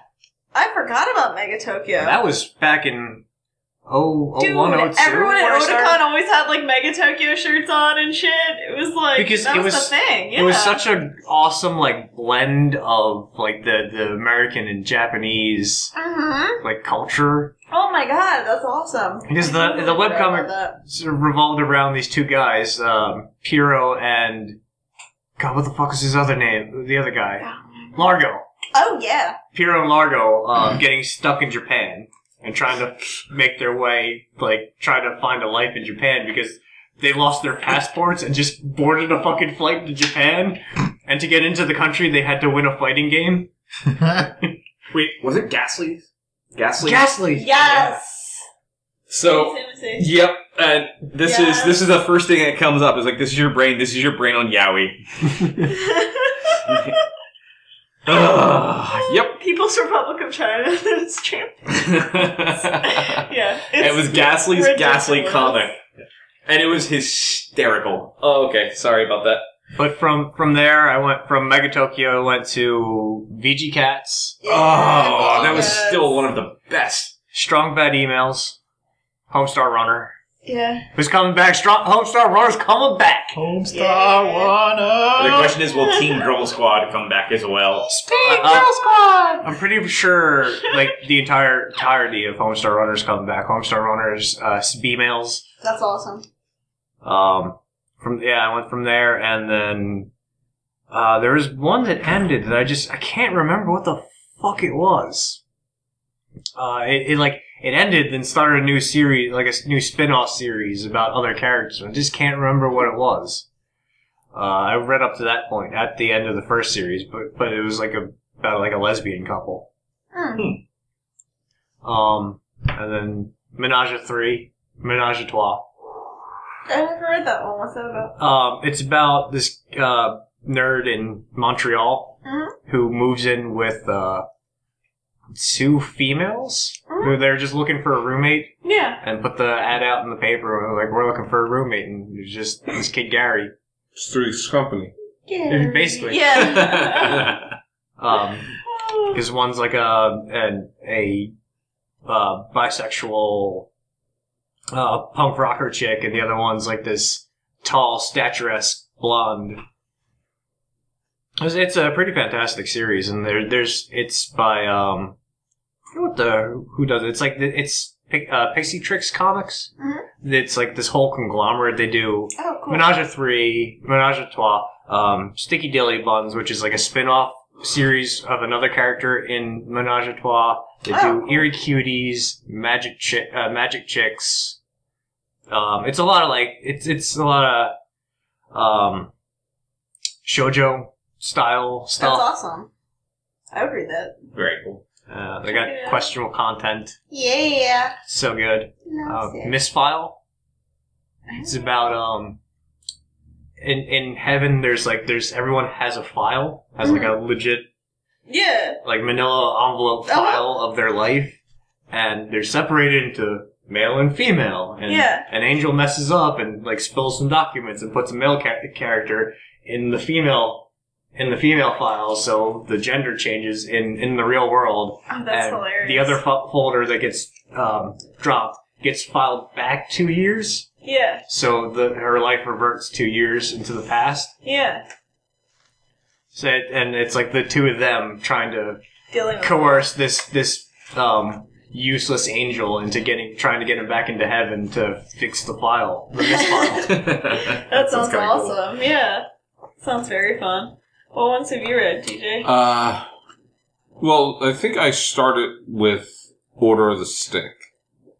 And, I'm still with it, too.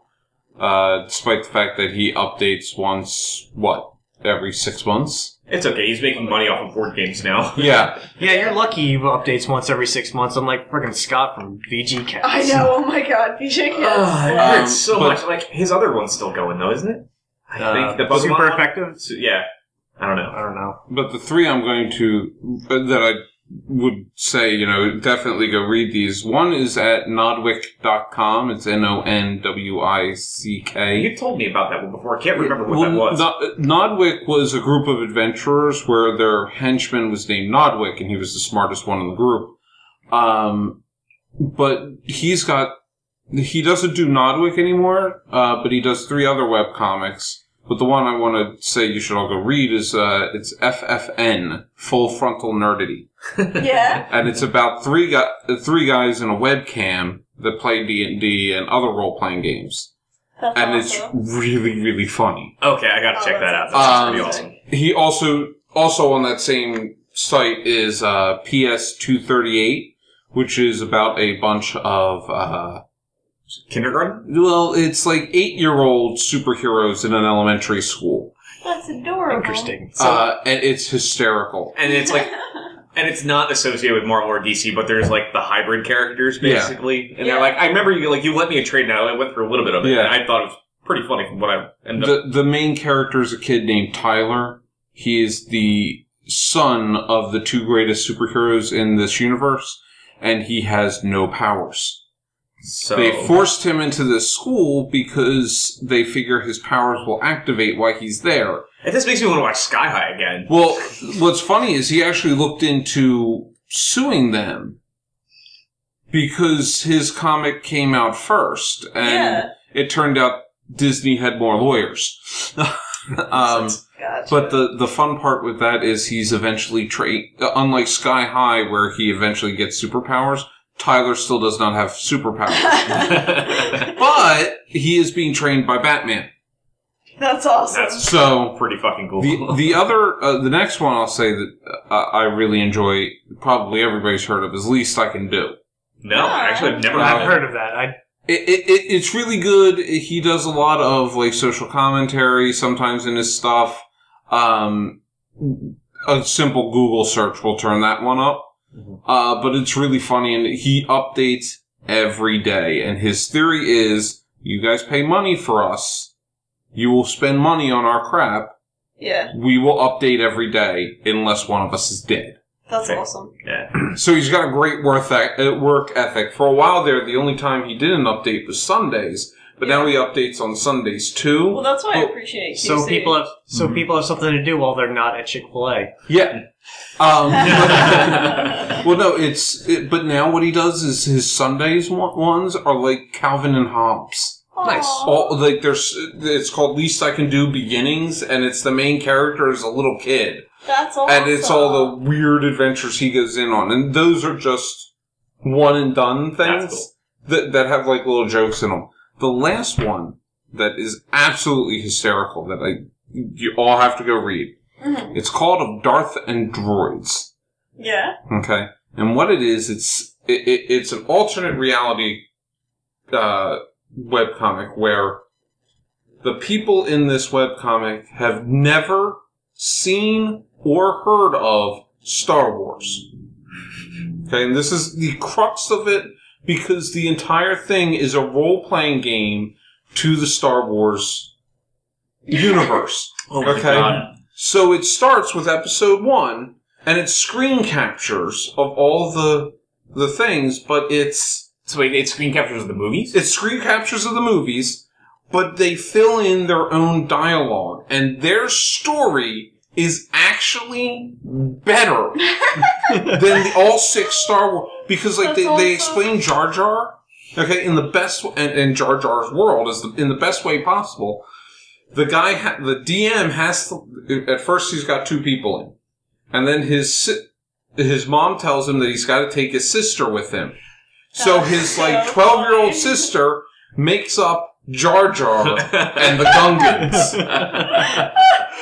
This is brilliant. They explain the Darth and droids? Of Darth and droids. I have to read this. Okay. Yeah. And they're now into The Empire Strikes Back. Oh my God. Okay. So you've got the first 3 movies, and now the guy's saying, I mean, if they come out, you know, we're not done. If they come out soon enough on DVD, we might do the next 3 too.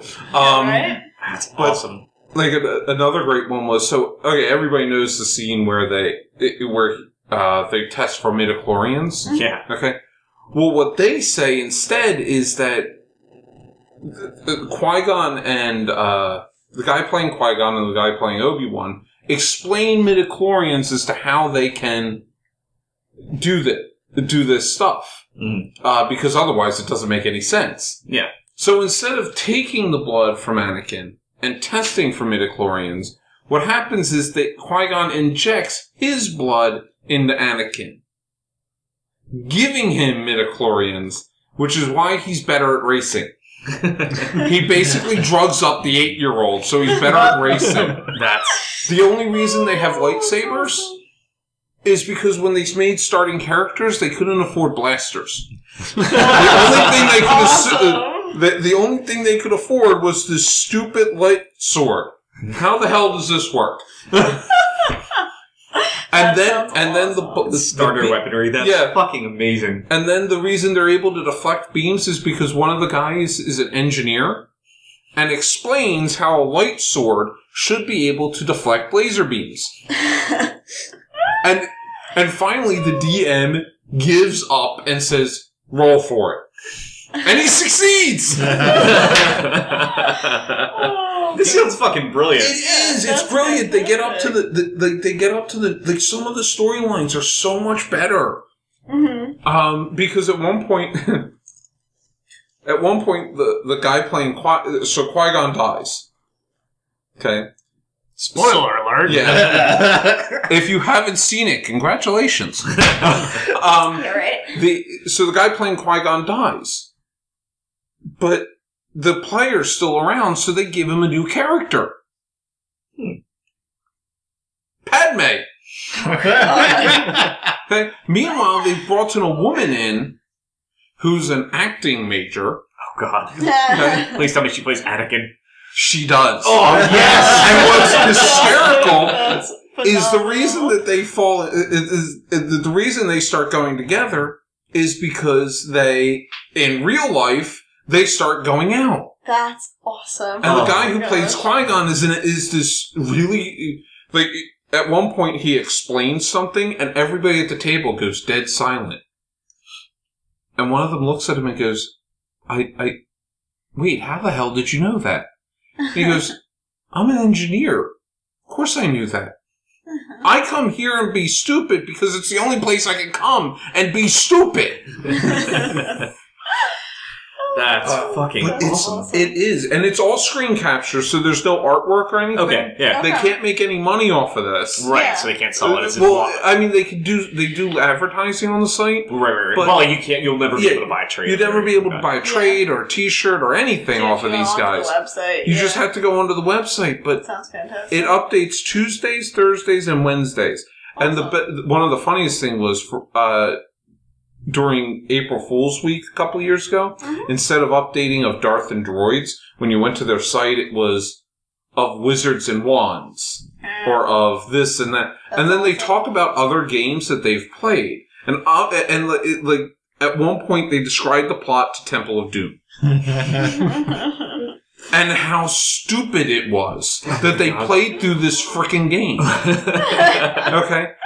And and it's like, I'm guessing none of our major movies happened in this universe because sometimes they drop plots. This sounds like the plot, this sounds like that time we did this, and then they describe the plot of Aliens. That's awesome. That's fantastic. That's a really cool idea. Yeah. That's really ingenious. Do you know what you've done to me, TJ? I've given you 3 months worth of reading. Exactly. Yeah. I was going to say, I know what I'm doing tomorrow. I need to do this. But it is well worth it, and it is hysterical. I have to check You that out. guys have fun tomorrow. I get work tomorrow. Tomorrow, me too. I'm going back start out doing doing that that tonight. I know, right?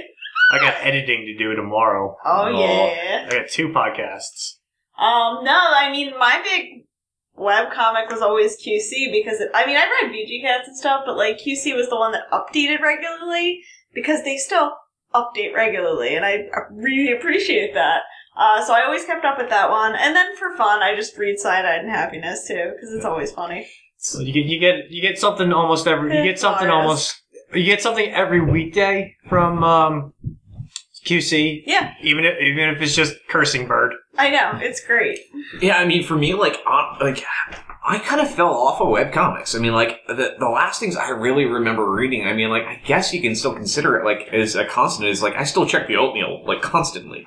And, look at the little strips, but, that's not, an ongoing one. It's more of just a humor site. Yeah. Yeah. But, I think the first real... No, it's a news site. Yeah. Much like The Onion. Yeah. But I think the first webcomic I jumped out at me, I remember reading constantly was probably Foamy. Jermaine and Foamy was a webcomic. Yeah, Jermaine and Foamy. And that was it really? That was a webcomic. That's where all that started. They did comic and flash vids, but I remember the flash vids. But they did. Foamy's still going too. Yeah. Really? Yeah, Jermaine got a whole makeover.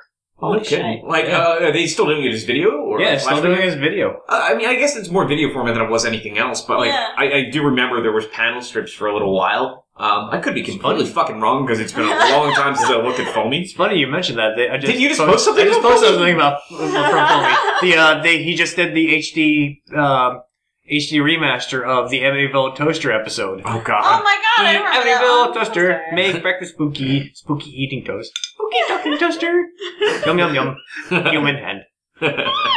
Oh, so good. But aside from that, there was one I absolutely fucking loved, and it was from Snafu Comics. I don't know if anybody ever heard of them, but they did one called Grim Tales from Down Below, and it was so good. And they did a lot of weird crossover stuff. They had a King of Fighters comic that was really fucking amazing, and it was all fan project stuff. But they had one that was, they did a lot of Cartoon Network characters. They had a Powerpuff Girls one that they did, but Grim Tales from Down Below was a what-if future. And basically what happened in this future of Grim Adventures of Billy and Mandy is Billy was tricked at one point in time as they were growing up and ended up getting locked into hell and could never escape.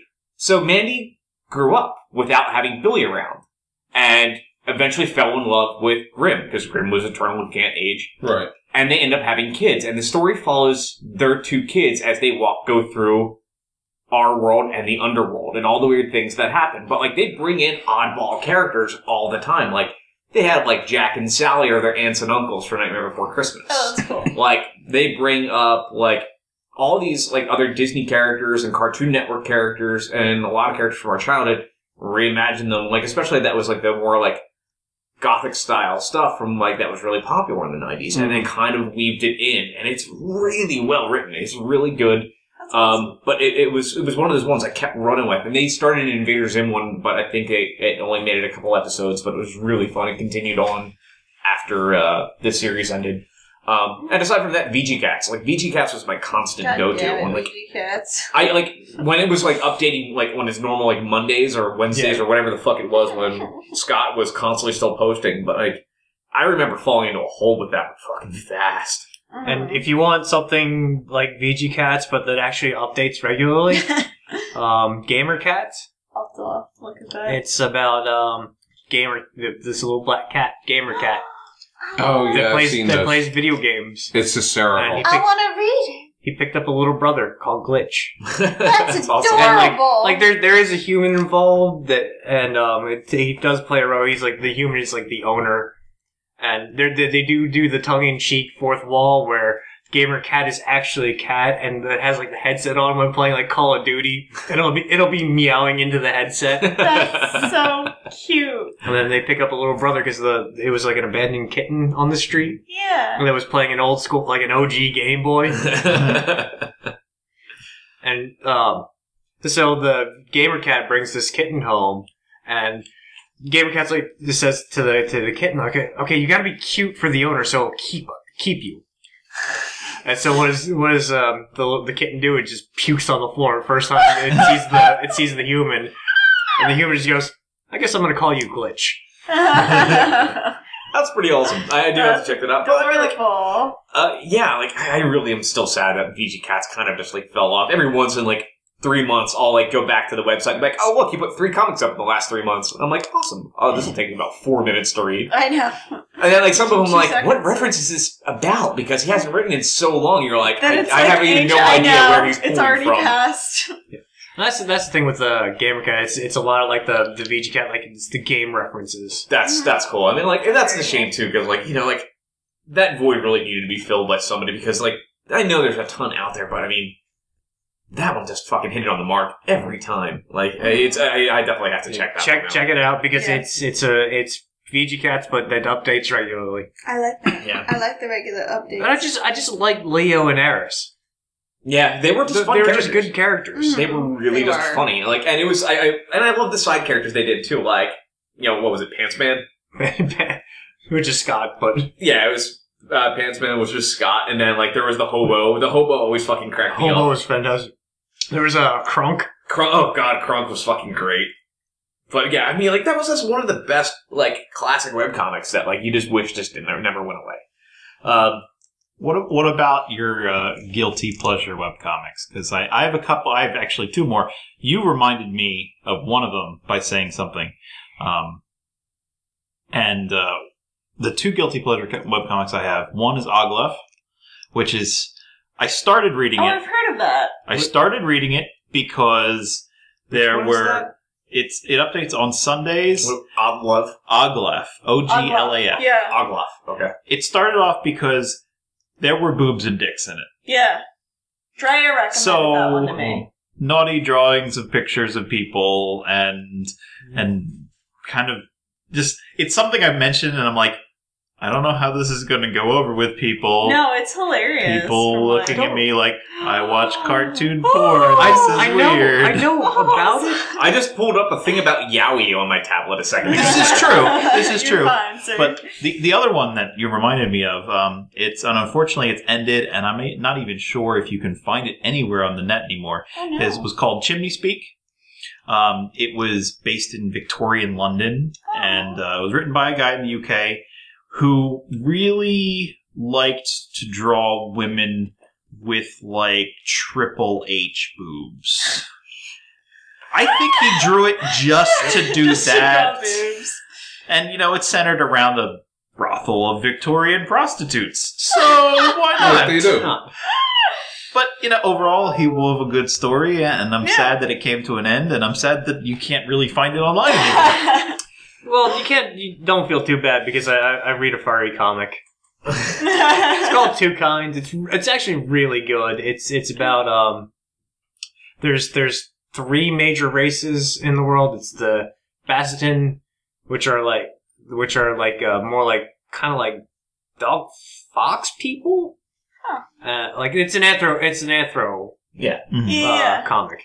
There's humans, and then there's the Cadron, which are like actual anthro animals. It Okay. encompasses like the entire like animal family. Okay.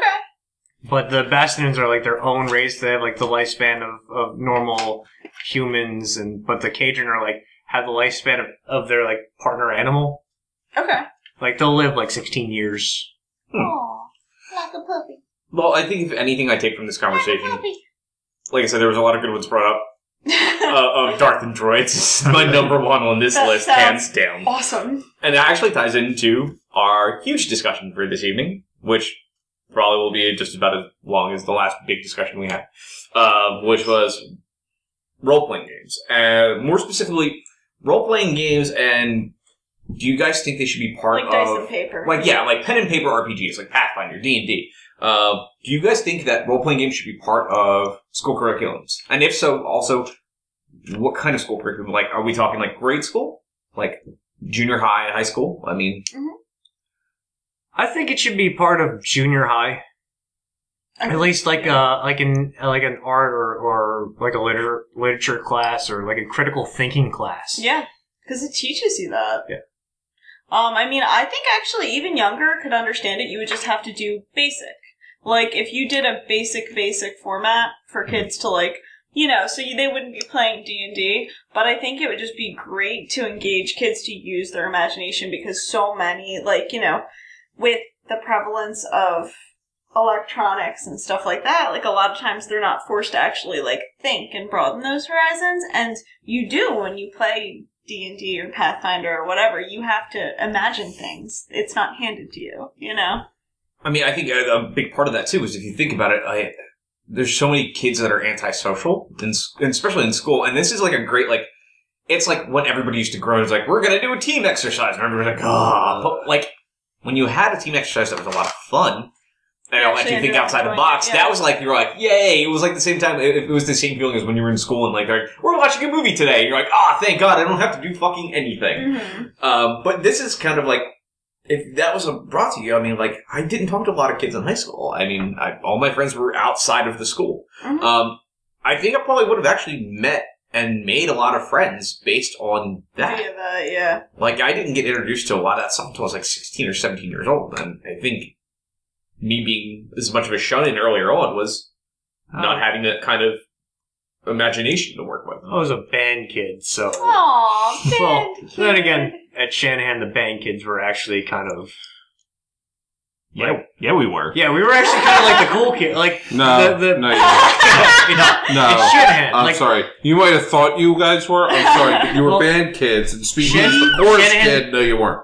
and Shanahan, the Chorus arts kids were like the cool kids. Because we didn't really have any sports teams. Oh, okay, that's why. You didn't have any sports teams. So. The football team just started up after 20 years of not having a football team. Oh, really? Yeah. They didn't have a baseball team. Like, the best we had was, like, a lacrosse team. Who were still cooler than you were. No. Yeah. But no, the arts kids at Shanahan were definitely some of the cooler and the more, again, probably the more driven kids. But, you know, we had a great program, and especially the band, the jazz band, musicals. Jazz band got to play at Harrisburg. Yeah. Actually, yeah, They've been going on Disney World trips now. Yeah. They started those Disney trips Chorus does the that. year after I graduated. So let me tell you how pissed I am. I didn't go to Disney World with my fucking bass clarinet just to play in goddamn Disney World. I know, right? My course went toward Europe. Mine did Disney. Yes. Yeah. March Campbell she leads the Chester County Voices Abroad. Mm-hmm. She That's takes awesome. chorus, takes the Chester County chorus vocal acts like over to Europe. And That's amazing. you know, we've gotten so far Off off topic topic from from where we were. I step away for 5 seconds. I know. Wait, Rob's what? like, I'm Rob's lost. got a I'm like, oh, crown. never mind. We were still on the exact same point as when I walked out of the room for a second. For me, I definitely think it should start young, probably like as soon as the kids figure out that, you know, if you do certain because it immediately starts teaching consequences to your actions if you don't give them That's take backs. true. There's no Yeah. save points. Yeah. So the video game mentality doesn't work. Mm-hmm. You then put them in situations where, okay, so you gotta take gym every day and not everybody's good at gym. Well, let's sit the sports fanatic down and see how well he does at rolling dice. I just run the asthma away. Yeah. So that's how it works, right? But you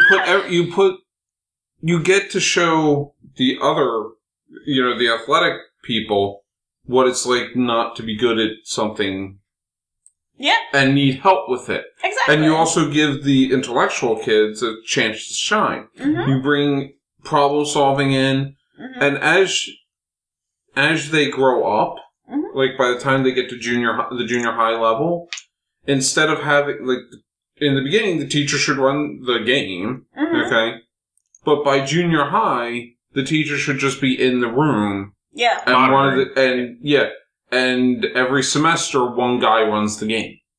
I feel like we're starting almost too late. I think this is something like you do in like start in preschool. Think about it. What kid would not love when their teacher comes in and is like, "You're a wizard today." Yeah, I could see them like they could do like live action role play. Yeah. As kids and do LARP so and then easily. move it into like the tabletop, right? You bring into like the you start them in the LARP. So you can bring in the math. And like you just pass the hat around to all the kids because like an average preschool is like not more than 15, 20 kids ever. And you say, "Here's a hat." You pick a character. I'm like, "You're this," and if they don't want to be that, I'm like, "Okay, then you pick a different character." Yeah, and until they find something they want. And you also then start getting into, as dumb as this is going to sound, you start getting into gender roles. Okay, because now you have especially during your teenage years, that's when people are saying, "Oh, well, the woman's weaker." Well, in a role-playing game, she's only as weak as the player. Yeah. And that's the great thing is imagine in that setting, a kid that played like a female that was like, "I was the knight." Yeah. Yeah. And the teacher creates this scenario in like this perfect gender equality world. Because it can be anything we want it to be. It's our fantasy, So you have that as the knight, and the teacher says to little Johnny over in the corner, who's like 5 or 6 years old, is like, "You're locked in the tower, and she's going to come save you." Yeah. Add 10 years to that, and when they know this, and this is something that's given to them every year, they have a class that's this every day. See, my thing is that I would lock their father in the tower. I wouldn't take another student and put him in the tower. I wouldn't take a player, or you take an NPC. You lock an NPC, whatever it is. But and part of that reason is It brought up the idea of in order to make women stronger, you have to make men weaker, and you don't. You make everybody equal. You make everybody equal. Or you get sadistic and you put the male into a torture situation. we're back to Billy and Mandy here, man. We're talking about 6-year-olds. It's not a torture situation until they're at least Bill and Amanda. But I look at it going, it's also like a way to learn how to act, because a lot of what I was doing in role playing was like, it wasn't really sitting down at the table just rolling dice. It was us like standing up and acting. Yeah. We were acting out situations. Like it was like with Justin and Nader and all them back in like the Allied Hobbies days. Yeah. We would like act out things. And there was one time in the middle of the store, 2 of us were just yelling at each other because we had some disagreement, like in character. I can't imagine why that store closed. Terrible management. But no, and I definitely think that, especially if you like, I DM 2 Pathfinder games. And part of my thing is you don't want to just have the stand-up fights. You also want to have problems for them to solve. You want to have puzzles. You want to have riddles. You want to have traps. And you want to have things that you can't just roll your way out. And you want us to have hopes and dreams as characters and destroy our hopes and dreams after 4 games. Find a beautiful mansion. No. I'm sorry. I don't want that. That's just a perk of being a DM. I know. Oh, I got to talk to you guys about something after. Diceball, everyone dies. No, there's a game that's BioWare is coming out with, surprise, that I have to talk to you guys about after this podcast is over. But no, it's and part of it is honestly a little bit of revenge on my part. I was the nerd in school. Yeah, I wasn't good at sports. Me too. I feel it was the band kids. No, but it's the graphic arts student. It's the idea of, I wasn't good in gym, so I got picked on, but there was no equivalent going the other way. To help, exactly. Yeah, and there should be. Well, and not to help, but like that the sports kids weren't good at. Yeah, to help equalize things. Yeah. And, somebody might say, "Oh, well, you can't do that because of the religious connotations." Well, you know what? You don't have to play D&D. Yeah, you can play. There are 1,000 different role-playing games. There's a role-playing game based around nothing but Jenga. You be pirates. You pull Jenga pieces out, and that's how you tell the story. Oh, interesting. That's kind of awesome. Yeah. And if you succeed at pulling the thing out and putting it up top, you succeed at whatever task you were doing. Oh If my you gosh, that's awesome. pull the thing out and it drops, the next thing your character attempts, not the one you're currently doing, but the next thing your character attempts kills him. Interesting. Oh my gosh. I'd love to play that. Yeah. And That is a podcast waiting to happen. And the That DM really is the is. one who decides when you have to pull. I think this needs to happen as a podcast. No, it Yeah. needs to happen as a drunk cast. Oh god. We haven't done a Drunkcast in a really long time. I'm Yeah. up for it. Yeah. I need to get down to Carl's to get more to get the expansions. Or guy. We need to have... I honestly know how we do that. TJ and Kenny come up with a story and DM it. God damn. Yes! A short story that we can get through in 2 hours. Yeah. We'll put 6 players in. So the two No, of you no, go no. I'm back. sorry. I was saying God damn it because normally I'm the one who's drunk when I'm doing a game. He really wanted, TJ really wanted to play Jenga. No. It's normally my players aren't allowed to get drunk. Only I'm allowed to get drunk, and now I've got to deal with drunk players. Okay, here we go. You can be one of the players. We'll make Kenny DM it. Oh, Because you know what? He doesn't drink, so Yeah. he'll That's be true. the perfect person. Automatically given. He'll have to deal with the drunk people. This Excellent, needs to happen. excellent. We will plan Drunkcast 4 sometime soon. Fantastic. So But yeah, so. But there are games that do a whole bunch of things that would allow kids to. I mean, the other big thing is we're all sitting here and just 3 of us have phones on. At least 3 of us have our phones out, or our tablet, or whatever. right. And if you tell them to leave it at the door, and hey, look, they're interacting, which Yeah. everybody says it's supposed nobody does anymore. Mm-hmm. But yeah, So- I mean, It would be, I think that would actually be really positive because, like, a lot of kids are growing up knowing how to use a smartphone at, like, Mhm. 2, Yeah. you know? And so having them where they're forced to interact with each other and do face-to-face, like, playtime, you know what I mean? And, like, do things like that. That's really and that's not to positive. say that there aren't good parents out there that don't allow for both. Oh, yeah, Just- yeah. That's Just totally- saying that for those who listen. Yeah. But the funny thing is, if this was ever proposed, it's like a sequel to the book, Seduction of the Innocent, would come out in a second. Yeah. If you don't know what that is, that's when they said comics were torturing Oh my god. children and That basically man is gay yeah, pretty much. and raping Robin. So I mean, like that's the it's downside. only rape if Robin says no. He did beat him up a lot. Speaking of Batman, there is the segue. Yo. We're moving Finally on. got one. Oh man. Real All right. segues So- exist. As of like every other episode of the show, we end with the traditional marry, fuck, kill. And tonight's characters come from the Batman universe. So tonight, we're looking at villains, specifically the female villains. Yeah. So tonight we have for marry, fuck, kill, Poison Ivy, Catwoman, and Harley Quinn. So I'm going to start off with Bill because he doesn't want to I don't want be to the one to have to follow up somebody on this one because he's got his plan. I've been influenced by groupthink before. And I don't want to hear anything else. Stop or being anybody's- weak. I'm sorry, it's in my nature. I'm trying to fix this. Anyways, I started thinking about it a couple minutes ago, and I definitely think I'd have to kill Harley Quinn. She's just a bit too crazy, and I don't think I could deal with being called Mr. J on a regular basis. Actually, I mean Mr. B. Well, Mr. Mr. B. I think sir. I think I would marry Poison Ivy because then I could hopefully just build up a resistance over time to her deadly poisons and not have to worry about with some random one-night fling, which I would have with Catwoman. So there's my MFK, marry Poison Ivy, fuck Catwoman, and kill Harley Quinn. Question though, why specifically just fuck Catwoman, not marry her? Because she's like the most mentally well-adjusted out of all of them. Because I think if I chose to just fuck Poison Ivy or Harley Quinn, there would be a high chance of me dying in that encounter. Depending on who's writing Catwoman at the time, too, that's still also a high chance. Yeah, right. This is true, but I think Catwoman's the most. It's the most easily dealt with in terms of what I could do to handle Catwoman.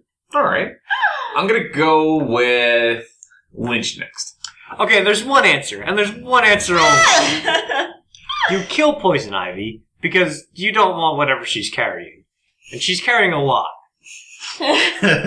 She gets around, eh? Well, not even that. It's like The Last of Us waiting to yeah, happen. it's The Last of Us waiting to happen with her. So you kill her. You prevent The Last of Us happening. Pesticide. Not pesticides. Herbicides. Herbicides. That's what I was looking for. Thank you. Yeah. Genocides. Wait, no. no. What? No. Well, in theory. Yeah. You kill Poison Ivy because there's shit waiting to happen that you just don't want. You fuck Harley Quinn because the crazy sex is the best sex. Because you'll just do things that you wouldn't even believe were possible. Or maybe even want. Yeah. Unless if you're open for everything And anything. and anything, it could be a really good time. Like, just a really good time, but you don't marry that bitch. It's like a 1001 ways for a whoopee cushion. Because you just don't want to deal with that all the time. You can't deal with that all the time. There's no way to stay sane and you to not turn into, like, the Joker and being with her all the time. I know. I've been married to crazy, so. And then you marry Catwoman because she has commitment issues, but she's the most stable out of all of them. Yeah. She has her own very stable personality.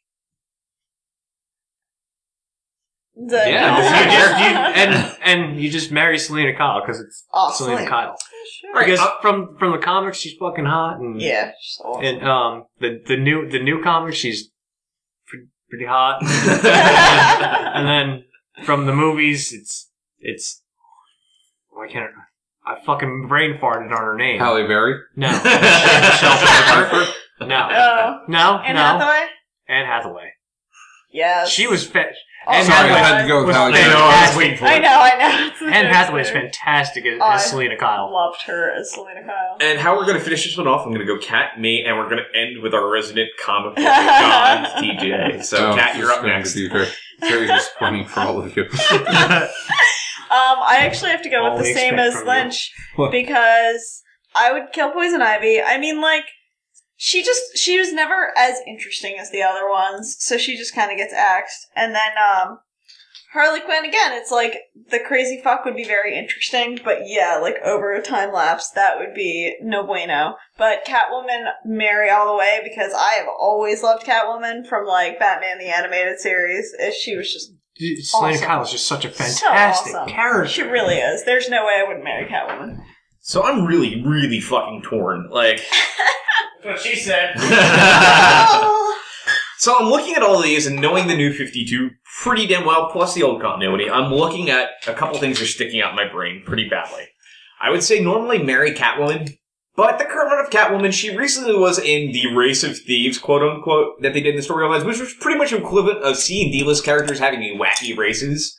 And the fact that she was in that really just crushes my soul a lot. Maybe she was the ringer.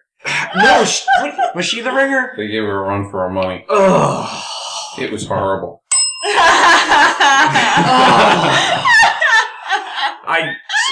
It's a double pun because the ringer and the bell and the ringing and the... God damn you. God damn you all.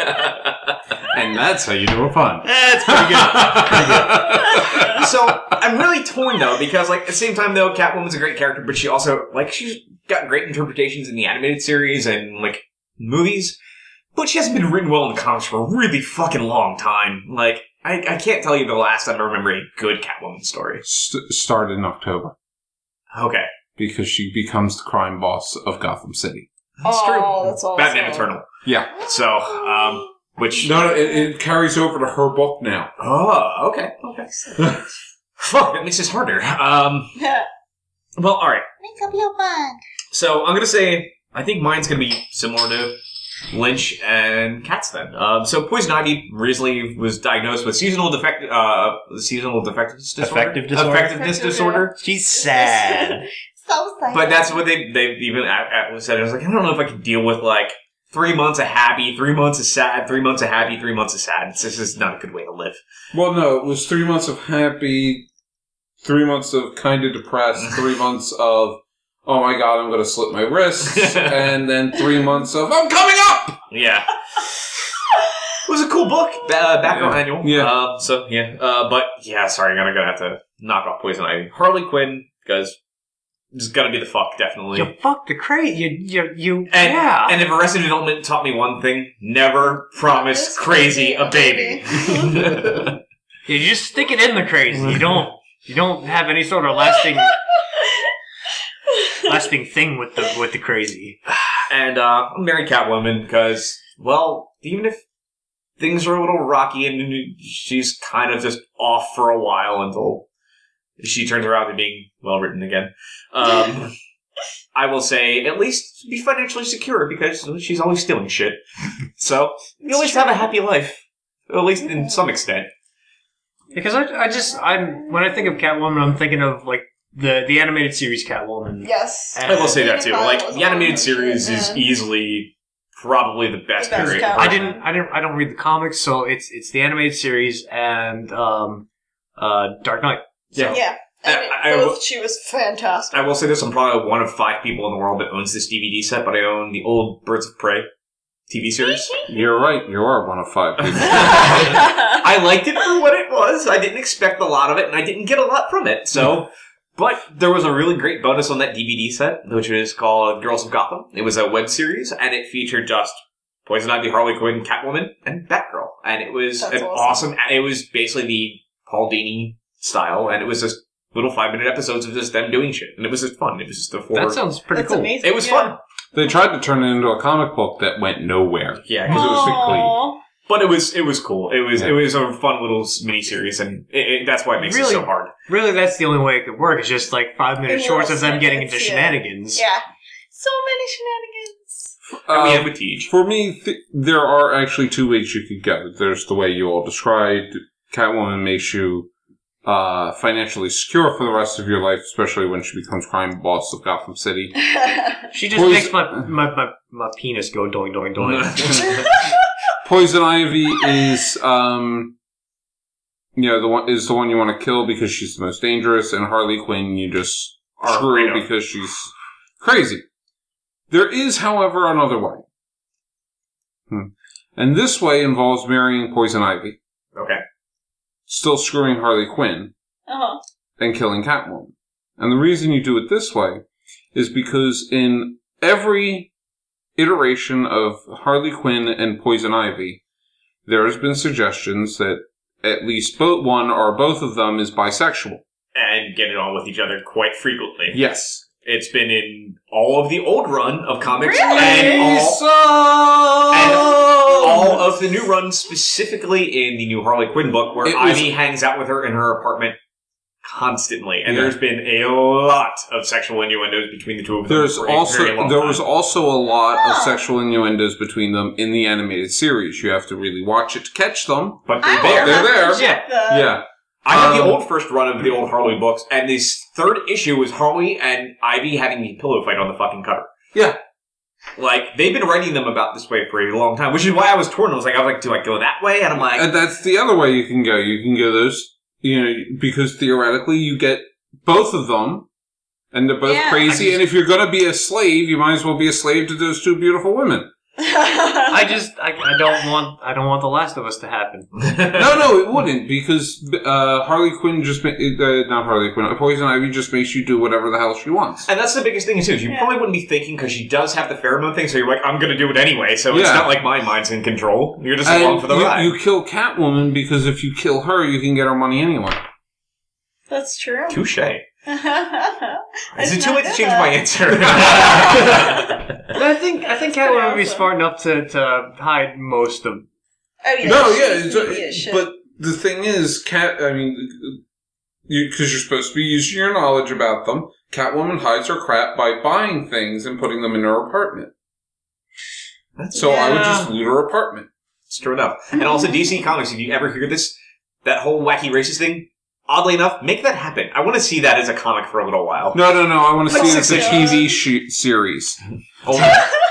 Just get Paul Dini and said, you haven't done anything for the major DC proper as a TV show for a while? Make a wacky racist DC villains book. Yeah, well, I've actually heard that Paul Dini and Bruce Timm are teaming up again. They are, I heard. I don't know what they're doing. Justice League. Mm-hmm. Yep. So, that's this week's episode. Like I said, as always, you can find us at www.caffeinecrew.com. You can find us on Facebook and Twitter at The Caffeine Crew. You can also find us on Pinterest. Yep. Tumblr.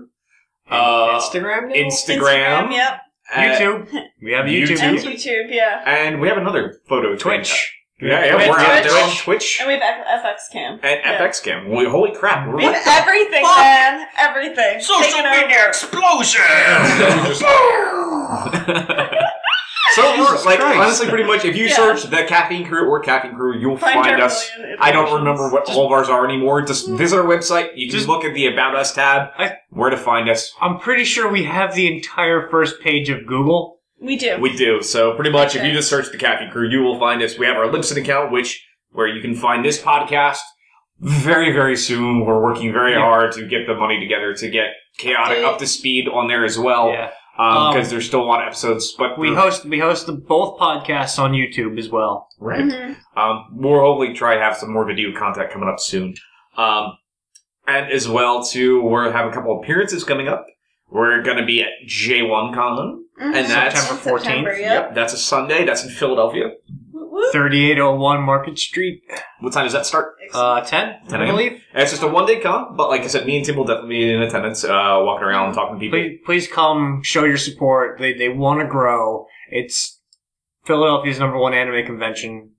Just Very cool. please support them. Yeah. Do it. Also, on top of that, Tuesday nights, our community game nights.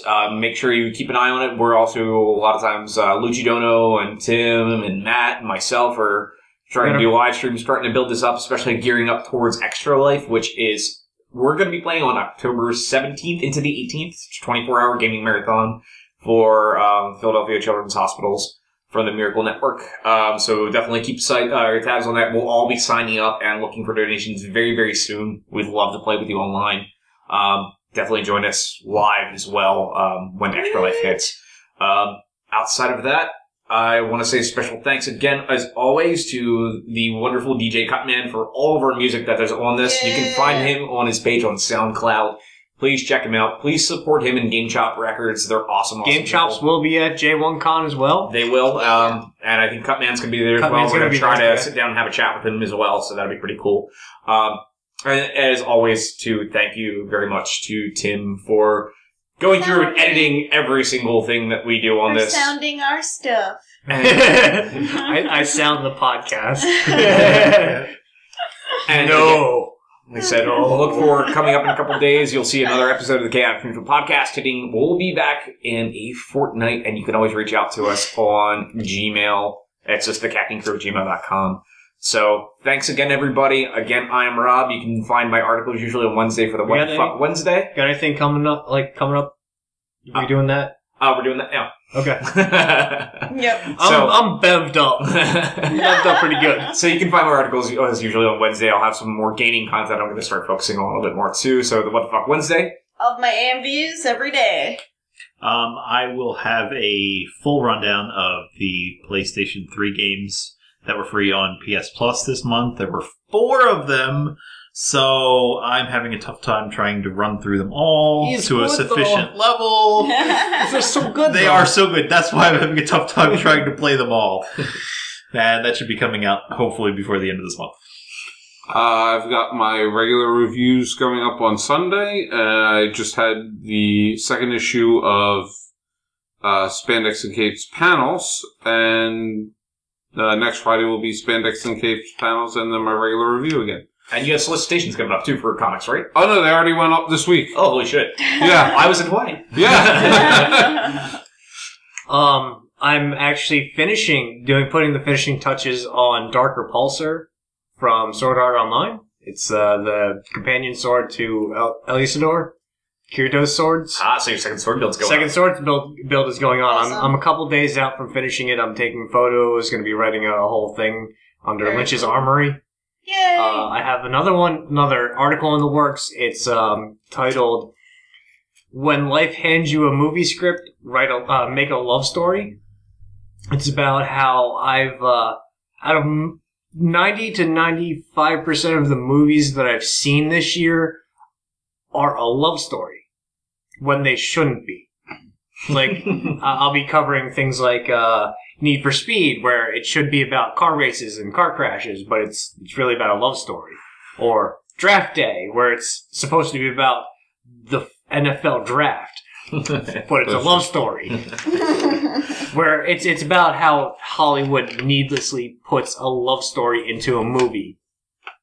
Nice. So, again, make sure you head to the website, read the articles. It's what gets us keep doing this podcast. And we'll see you again very soon. Bye. Bye. Bye.